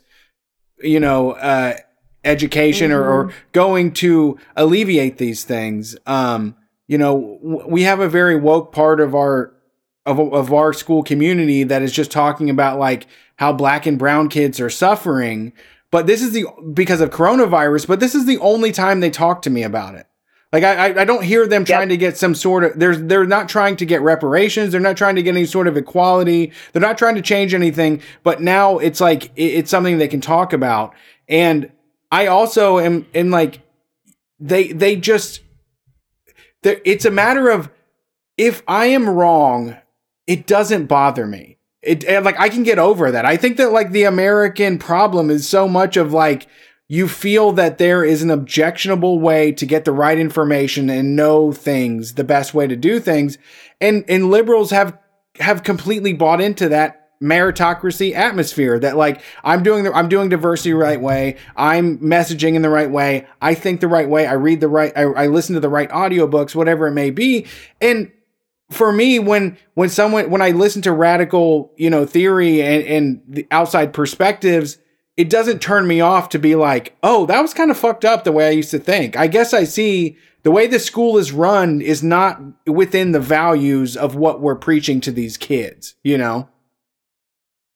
Exactly. Well, and it's really easy to do the reading or to say the things or to, like, there are moves that are very easy to make that make it look like you're being anti-racist. But then when we have these tough conversations, and I'm also a special education teacher, and we talk about disability on top of all of that, or the systems that like, a majority of the Black students in my school are also identified with special education. Like when we have those kind of conversations, then as soon as it makes people uncomfortable or like that step is a little bit too hard for them to put in place, like they drown you out. And it's the same thing when we're having these conversations as teachers, like, oh, well, just like you said, the communities that are being hit the hardest are ours, and Black and brown communities, like we need to give them the supports and all of that. But like, no, what we need is like resources for everybody. Like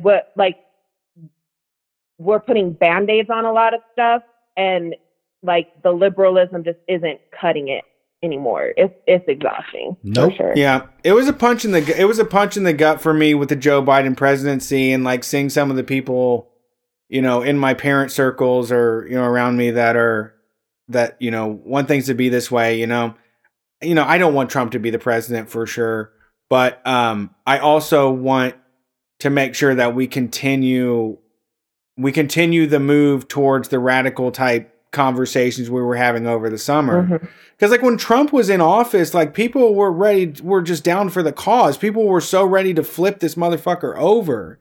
And they just get so easily convinced that now we're doing enough. And I don't see it myself. And I'm not saying that to be above anybody. I just want I wake up frustrated every single day about this situation. I put my daughter's in public schools because I felt like she had to know and I wanted to be a part of like the city and the real world, because that was a huge eye opener for me. And that was it was more informative than any sort of reading or education was to, you know, to see the lived experience of people around me. And I don't know how we make our way out of this, but from what I've seen so far, I think Joe Biden definitely has a lot of detractors and a lot of fucking people that are saying shit. But, you know, I'm also very downtrodden by the folks that are ready to believe that this is enough, you know? Absolutely. I mean, I guess I would say as like some type of token of like, it might get better. Like, these kids are really fucking smart. Like, I swear they are smarter than we ever were when we were in middle school. Like, they are very aware of the bullshit. And it also reminds me of some poll that's come out recently that says like Gen Z identifies like 16% LGBTQIA plus. Like, I run the GSA at my school, and we have some like 6th graders who are like talking about being omnisexual, and I'm like, yo, like if I would have had that kind of like perspective of gender, of sexuality, of like who I was in the world, and like of what's right and wrong, I get to have these conversations with these kids, and like they fucking get it more than we ever did, for sure. Oh yeah. And me and Brian talked about it. Like, even when we started the show, a big part of doing the show 10 years ago when we got on Twitter was like, you can't make trans jokes and racist jokes. You can't make these kind of jokes and be popular. You know, not that that's the reason to ascribe to, but it's like hurting people is not a good idea. Why? I don't want to hurt people. I want to laugh and have fun. If I knew that like me having a good time was going to hurt somebody else, like I'm not into that. You know, like that was the guiding light of what we wanted to do, was to be involved and include everybody and understand where they're coming from and not be defensive or so attached to this very outdated idea. I never believed in what they were telling me at school anyways. And now, you know, with TikTok, with social media, the access to information, there's so many young people that are able to get outside of the bullshit in a way that I was not available to me in my life, you know? Absolutely. So, yeah, that'll be the positive on all this. Like, all the fucking adults suck, but the kids are pretty cool. Kids are all right. Kids are all right. I mean, some of them will be gross alt-right people or whatever, but I agree. Like, I'm around a couple of 8-year-olds right now and a 5-year-old, and they know more than I do about how stupid the world is. Like, they just inherently know that people shouldn't suffer or be persecuted or oppressed. And, you know, I think I hope we can carry that into the future, but we've got an uphill battle. Thanks for calling in. For sure. Yep. Thanks, guys. Have a good night. Peace out. Bye. All right.